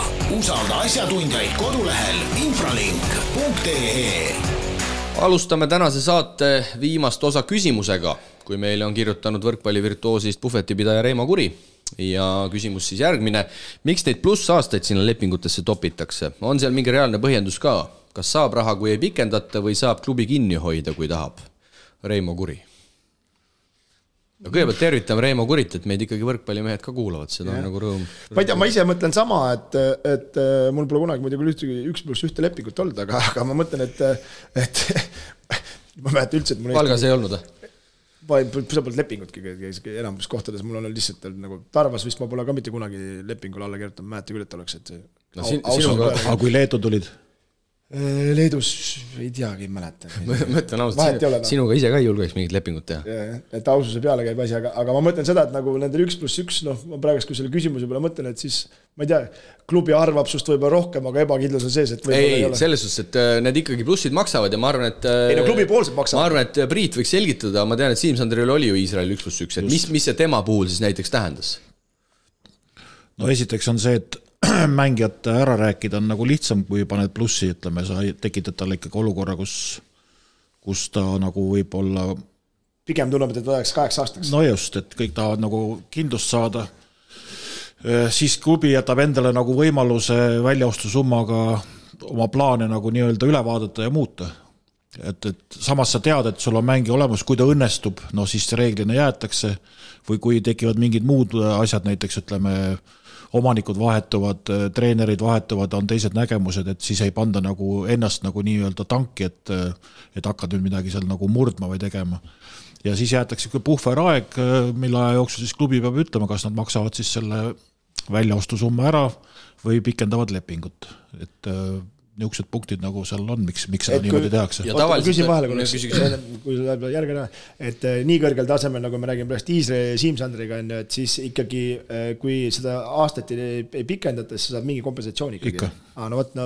Ja mis on nagu veel teema, ütleme näiteks, et võtame nagu Siim Sandri puhul, ta oli, ütleme, eesliini mängija ja seal on välismaalaste limiit ja nüüd nendel oli vaja teha tagaliinis nii-öelda nagu täiendavaid käike, siis kuskilt antakse nagu järgi. Et sa ei saa lihtsalt võtta ju tagaliini veel välismaalast, sa pead ühes pingil jätta või tegema. Ja tavaliselt, kui ma olen õigesti aru saanud, seal reeglina on eks mingi ajaaken, eks, et mis kuupäevani, ma ei tea, toome näite 30 juuni või 1. juuli või 30 juuli, et mis ajani siis nii klubi kui mängija peavad selle otsuse võtma ja tegelikult on ju ka selliseid juhtumeid, et kui mängija tahab ise lõpetada, et siis ta peab jälle ise klubile mingi raha maksma, eks, et seal on see kahepoolne asi ja niimoodi oli ju näiteks minu teada Artur Konatšukiga, kes siis oli Kalev Cramos, et oli ka vist seal juuni lõpuni oli see kuupäev, et kui sa selle ajani lähed, siis ala saad minna kas siis tasuta või ühe summa eest, kui see kuupäev läheb üle, siis kas sa pead maksma suurema summa või siis sa ei saa üldse enam minna, et hakkab nii-öelda see pluss seal otsas nii-öelda kehtima. Ja ma ei tea, kuidas Siimul praegu Burgoses on ka pluss 1? Ei, praegu on garanteeritud. Kui pääsevad ACB-sse? Jah. Et ikkagi selles mõttes neid tagasid on ja aga see konks on jah sees, et kui nad ei saa ACB-sse, siis siin võib ära minna nagu.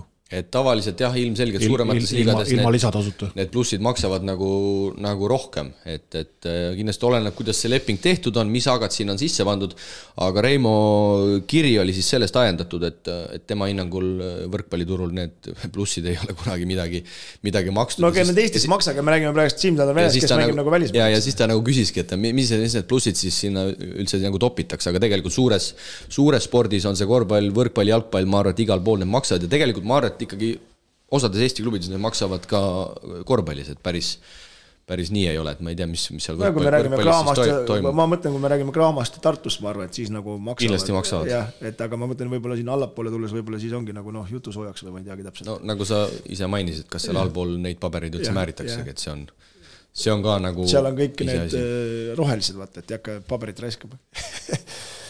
Aga nii, lähme nüüd eestlased välismaal ja suur uudis. No nii, Kergriisa on mängust tagasi. No nii, 36 minutit, 20 punkti, 7 söötu, West Virginia küll võõral väljakul kaotab 79-87, nii et see, mida sa tahtsid, selle sa said, 9-mänguline keeld läks maha ja ma loodan, et sul on sama hea meel, kui minul on. Ma lihtsalt räägin selle loo Keilas ka ära, et olime seal siis ja siis Krista, ma ei tea, kui väga saab ühte mängijat vihata muidugi, tundub, et saab ikkagi oma jagu, aga Krista siis koondise peatreenerile Jukkale ka ütles, et et mis lasteliiga ja nii. Ja siis Jukka ikkagi pani sind selles mõttes nagu paika, et ei seal on lihtsalt see case, et okei, lasteliigaks, aga see, mis rahad seal USAs läbi jooksevad, see on ikkagi kosmiline, et kui Kriisale pakuti Euroopa, ütleme, kõrgliigas lepingut, siis kui sa seal USAs lasteliigas saad 5 korda suuremat raha, siis sa ei tulegi siia Euroopas. Ei, selles ma saan kõigest aru. Sellega ma olen täitsa nõus, et aga lasteliiga on see jätkuvalt. Sa võib-olla ei kuulanud lõpuni, me Jukaga rääksime. Üks päev klõpsisin telekat ja tuli jälle mingi mäng ette ja üritasin natuke vaadata ja ei olnud midagi vaadata. Et sa ei kuulanud vist lõpuni, et me Jukaga ikkagi jõudsime veel nii kaugele ka, et ega need top-satsid ongi tipp-top, aga see taseme vahe lihtsalt mingil hetkel nagu kõigub nii palju. Ei, seda küll, aga Arizona, kus ta eelmised aastat mängis, et see ei olnud hea sats. Ei, sats oli hea, ma mõtlen, aga kellega... Mängija ise oli kehva. Kellega vastu sa mängid? Oli ka hea, aga kellega nad enamus mängud mängisid lõpuks. Päeva lõpuks nad jõudnud mitte kuhugi. Kalev Cramo mängib ka Valmieraga, võidab 45-ga sellest.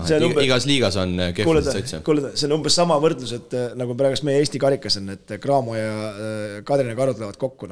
Teil on scouting tehtud juba? No jumal issand, see pole midagi scoutida ja see ei ole ju. Sa ütlesid, et välismaalast oli täitsa mööda pandud.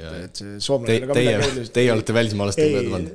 Et see soomlane on ka midagi erilist, et ei ole tõestanud, võib-olla saab meie vastu tõestada, aga sa väänad mu sõnu, ma rääkisin hoopis teistmoodi, ma rääkisin 2 mängu, soomlane on olnud nähtamatu ja vaatame edasi.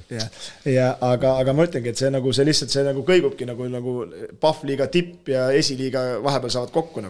Kõigub. Aga kõige olulisem on see, et su lemmik Kerr on ikkagi tagasi ja võttis kohe 15-3 ja tabas neist 6, nii et tundub, et isu oli. Võib-olla Kerr kuulab võib-olla meie seda saadet ka, et see vaevalt, nii kaugele need sagedused ei ulatagi. Et tal on nagu Rosenthalil, et telefon on kadunud, et peatreener helistab vahepeal, et võta vastu, et Ameerikasse külla tulen. Et sa tahad nagu siit sõnum edasi anda? Anname sõnum edasi, jah, et peatreener, koondise peatreener, et sina olid ikkagi Eesti top, mis ta oli sul 4. või? Seda ma ei mäleta, ma tean, et ta oli 12 hulgas igal juhul. Ja sa põhimõtteliselt ei, päris nii kõrgel vist ei olnud, Mart oli kuskil seal poole peal, seal 6 juures oli, ma arvan, ma peast ei mäleta. Siis küll 4 ja 6 on jah. Aga ei, sellest vihkame edasi, jõulud tulevad, eks sa paras siuke korvpalli grinch oledki. Aga üks toonane lasteliiga vend paneb Leedu kõrgliigas päris kõvasti, kui Carlos Jürgens 31 minutit, 21 punkti, 9 söötu, ehk siis nüüd juba 4. mängu järjest tugevas Leedu liigas 20 punkti või enam. Kõige tipuks kodus võit ka, mis ta on siis Eurokapi meeskonna vastu, kui Lietkabelis alistatakse 106-94 ja mis seal salata. Jürgens annab mõista siin ikkagi korralikult koondise peatreenerile ka, et temaga tuleb veebruari mängudes vägagi selgelt arvestada, sest et see, kuidas ta nagu selles mõttes on tõusnud, nagu me teame, kui me tegime temaga siin saates ka kõne, need seisud ei olnud roosilised. Ja niimoodi sealt nagu august piltlikult öeldes välja ronida, august ka selles mõistes, et võistkond on augus. Ise sul võib-olla kõige paremini pole see esimene profihooaeg õnnestunud ja et sa niimoodi tõused, see näitab iseloomu. Lasteliigast või mitte, aga see näitab iseloomu. Ei, see on ikka päris kõva ja nagu tema kõnes ka välja tuli, et mängu juhiks tehtud ja 9 RS-i ka veel. ja võistkond võidab. See, et sa paned 9 RS ja saad 20-ga, see võib-olla ei näita ka midagi enne, aga hetkel ja kui me veel võtame selle nagu Seiga ikkagi veel juurde paneme, et ikkagi ta on ju välismaalane seal. Ta on ju võõrmaalane ja sealt oodatakse väga palju ja hetkel on super ikka.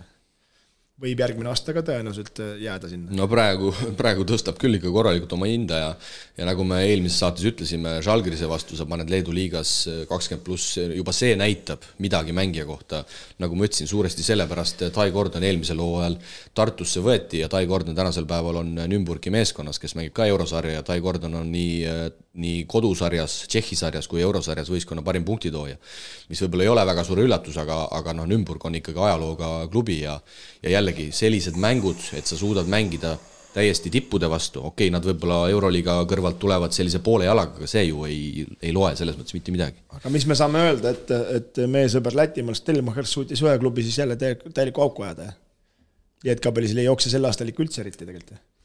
Stelmachersit pole ammu enam juba. Ei, ma tean aga mõtlen selles, tema alustas sellega. Ei, nad ei ole millegiga erilisega üllatanud, aga ega nad lati alt nüüd ka läbi pole läinud. No Sanak tuli ju tagasi, Sanak sai ju Telekomist kinga ja Lietkabelis võttis ta tagasi ja pull oli see, et siis ju kohe nad Eurocupis Telekomi alistasid kodus mingi imelise tagasituleku toel lisaajal. See selleks, aga kui siit edasi vaadata, minnes nii-öelda risti vastupidi, siis Balkan, ehk siis Karl-Johan Lipsu koduklubi sai pärast 5 järjestikust kaotust võidurõõmu tunda, kui lisaajal alistatakse eile siis koduliigas võõrsil Schumani meeskond, tabeli tagumise otsasats, Lips 29 minutit, 12 punkti, 7 lauda, 5 söötu, sellest, et Malik Toppin sai kinga, sellest me vist eelmine nädal juba rääkisime, eks? Ei rääkinud. Ei rääkinud? Ei, ütles küll. Ütlesime, et Toppin on läinud ja Balkan mängis ka eurosarja mängu, kui ma ei eksi, kas kolmapäeval, Göttingeniga, võõrsil, Saksa meeskonnaga ja kaotati 6-ga ja seal Lipsul hästi ei läinud, 29 minutit, 4 punkti, 4 lauda, aga tema väljakul on aja jooksul Balkan -18, nii et kui Bilbao on alustanud seal A-alagrupis, ei, mitte A, vaid K-alagrupis peaks olema, on alustanud 2 võiduga, siis Balkan vastuliselt 2 kaotusega ja Bilbao siis võitis Porto meeskonda, kellele Balkan esimeses voorus kodus suurelt alla jäi. Bilbao võidab siis 3 punktiga selle mängu, Kullamäe 16 minutit, 7 punkti, 3 söötu. Koduliigas Bilbao kaotas võõrsilt Gran Canariale, viimane veerandaeg Saareriigi meeskonnale 24-9, nii et Bilbao, ma ise seda mängu ka poole silmaga jälgisin, Bilbao tegelikult dikteeris sisust kogu mängu. Ja lõpuga läks seal lappesse Kullamäe 13 minutit ja 3 punkti, nii et mänguminutid jäid üsna napiks sel korral. Ja Bilbao on hakanud ka nüüd ACB-s tabelis päris karmilt kukkuma. Peavad vaatama, et välja ei hakka kukkuma. Täpselt, et kui seal Artur Konatšuki Granadal oli probleeme, siis nüüd on Bilbao kohe nende ees, Granadal 4-10 ja Bilbao siis 5-9, ehk siis Bilbao on hetkel Obradoiroga jagamas 13. ja 14. tabeli positsiooni, nii et Bilbao alustas seda hooaega, ma ütleks väga bravuurikalt. Eurosarjas tegelikult on asjad endiselt hästi, aga ma julgen väita, et nende jaoks see 4. eurosari on selline, kuidas öelda, rutiinne tegevus, et põhirõhk ilmselgelt on sellel ACB. ACB muredel on praegu põhirõhk, ma arvan, jah. Itaalias meie meeste vastasseis. Joonas Riisma küll koosseisus ei olnud, ma kiiret arupärimist ei jõudnud siin eile õhtul veel teha. Kaspar Treier Sassari meeskonnas mängis, Sassariga selle mängu kodus võitis 84-81, väga tasavägine kohtumine see oli. Treier 9 minutiga 5 punkti. Hispaania esiliigas meie mehed panevad endiselt väga võimsalt. Siimsner Vene koduklubile Burgosele 12. järjestikune võit, 105-55, 50 litakas pannakse Orense meeskonnale, Vene 20 minutit 10 punkti ja vaatasin järele, et Siimu kolmesed sel loal 49%, nii et on sisuliselt taandunud seal Hispaania esiliigas ikkagi puhtaks viskajaks ja mis nii viga, kui viskad ka sisse lähevad, aga võib-olla veelgi üllatavam on see, et Valladolid võtab 8. võidu järjest, puidet 23 minutit 2 punkti ja võõral väljakul alistatakse siis, kuidas see nimi kõlab, Kristo? Ma ise vaatan Katserres või? Ja või Sasserres. Sõnaga siis võit tuleb vaatamata sellele vastasmeeskonna nimele ja tõesti, Burgos siis juhtimas esiliigat ja Valladolid on lausa 3. kohal, nii et suurepärane võib-olla. See on ikkagi suurepärane, et seal Hispaania esiliigas 2 eestlase keskmine 3% on seal üle 40, et 2 peale kokku. Ja kui Kristo möödunud saates siin tegi meile triviat selles osas, et kui pikk on Janari Jõesaare võiduseeria Poola kõrgliigas, siis ma võin öelda, et see võiduseeria jätkus 12. järjestikune tuli nüüd, kui ma ei eksi, laupäeval alistatakse koduväljakul Ostrov 97-86 ja 11 minutit 7 punkti, nii et endiselt Janari oma üsna nappe minuteid kasutab ikkagi punktide mõttes väga hästi efektiivselt. Granada meeskond Hispaania kõrgliigas kindel kaotus, võõrsil jäädakse alla Unicajale, Poole oli juba taga 20 punktiga, Konotšuk saab vähemalt väljakule 9 minutit ja 2 punkti selle ajaga ka kirja läheb ja tegelikult Baskonia mängis ka teise koduliiga mängu, nii et Baskonial oli juba eelmisel nädalal 3 mängu nädal ja tuleb ilmselt ka nüüd 3 mängu nädal, kui mu idee paika peab. 2 euro. Ma ei tea, kas nad siin nädal lõpus mängivad, see selleks, vaat ei ole.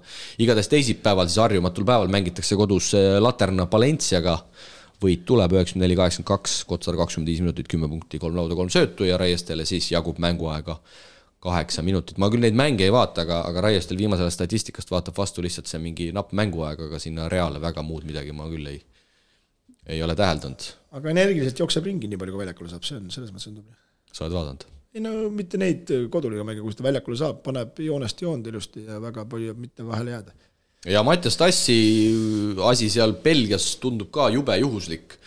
Laupäeval võidetakse küll võõral väljakul koduliigas Okapi meeskonda, kus juures Okapisse läks Martin Smeyers nüüd, nii et eelmise hooaja Kalev Cramo mees leidis ka koduklubi, aga Tass väljakul vaid 8 minutit, 2 punkti ja kui ma ei eksi, siis kas sel nädalal ka Tassil meistrite liigas sarnaselt VEF-ile leiab aset otsustav mäng Oostende, ma kohe ütlen, kellega Oostende mängib. No VEF mängib homme igatahes Tarussov Fakaga võõrsil.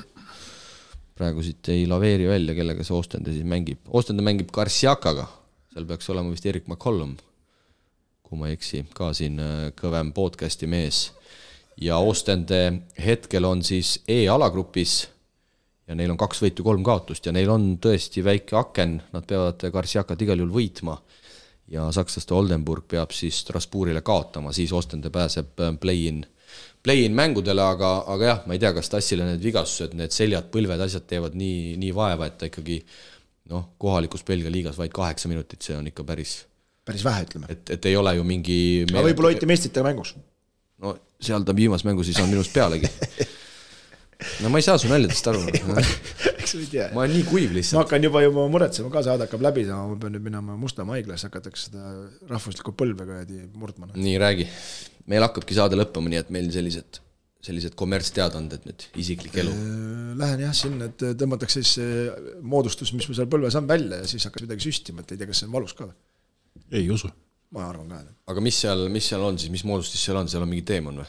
Jah, mingi vedelik. Sa saad nüüd kõikidest muredest sellega vabaks, kui sul see välja võetakse? Ma ei tea, seda saame järgmine kord teada, aga ma ei tea. Ei tea jah, seal karu mängides mäest üles alla lastega pannes, et natuke vist tegid liiga, jalga on valus ka, aga no tänadaks korda kõik. Ma arvan, et jääb otsa. Aga mehed, pühad tulevad peale. Tahate te veel vaba mikrofoni kasutada või tahate siin kuulajatele mingeid soove edastada, tahate tervitada kedagi, soovi lugusid midagi, sünnipäevaõnnitlusi? Ei ole. Soovime kõikile rahulikke pühi ja Eesti klubidele võidukat uut aastat. Et ütleme nii, et... Jah, enne pühi me rohkem ei kohtu, et me küll sel aastanumbril oma kuulajate vaatajatega ilmselt korra veel näeme siin aasta lõpus, aga tavaprogrammiga läheme siis edasi juba aastanumbril 2024. Jah. Priit, tagasihoidlik. Kuidagi väsinud oled täna? Ei ole väsinud, aga... Need võidud on sulle kuidagi vastupidiselt mõjunud või? Kui sa nagu kaotad, siis sul on midagi argumenteerida. Ega lihtsamaks ei tee. Ei tee. Tuleb ju pinge peale, peabki hakkama võitma. No aga selge, head kuulajad, tõime teieni järjekordse kossusaate, loodame, et kannatas ka kuulata. Kui kõik hästi läheb, siis sel aastanumbril, nagu öeldud, kohtume korra veel. Igal juhul soovime kõigile mõnusaid eesootavaid jõulupühi, nautige lähedaste seltsi, kuid ärge samas siis tarbimisega ka üle pingutage. ela Unibet TV-ga kaasa suurimate korvpalliliigade mängudele. Unibet, mängumeestelt mängumeestele.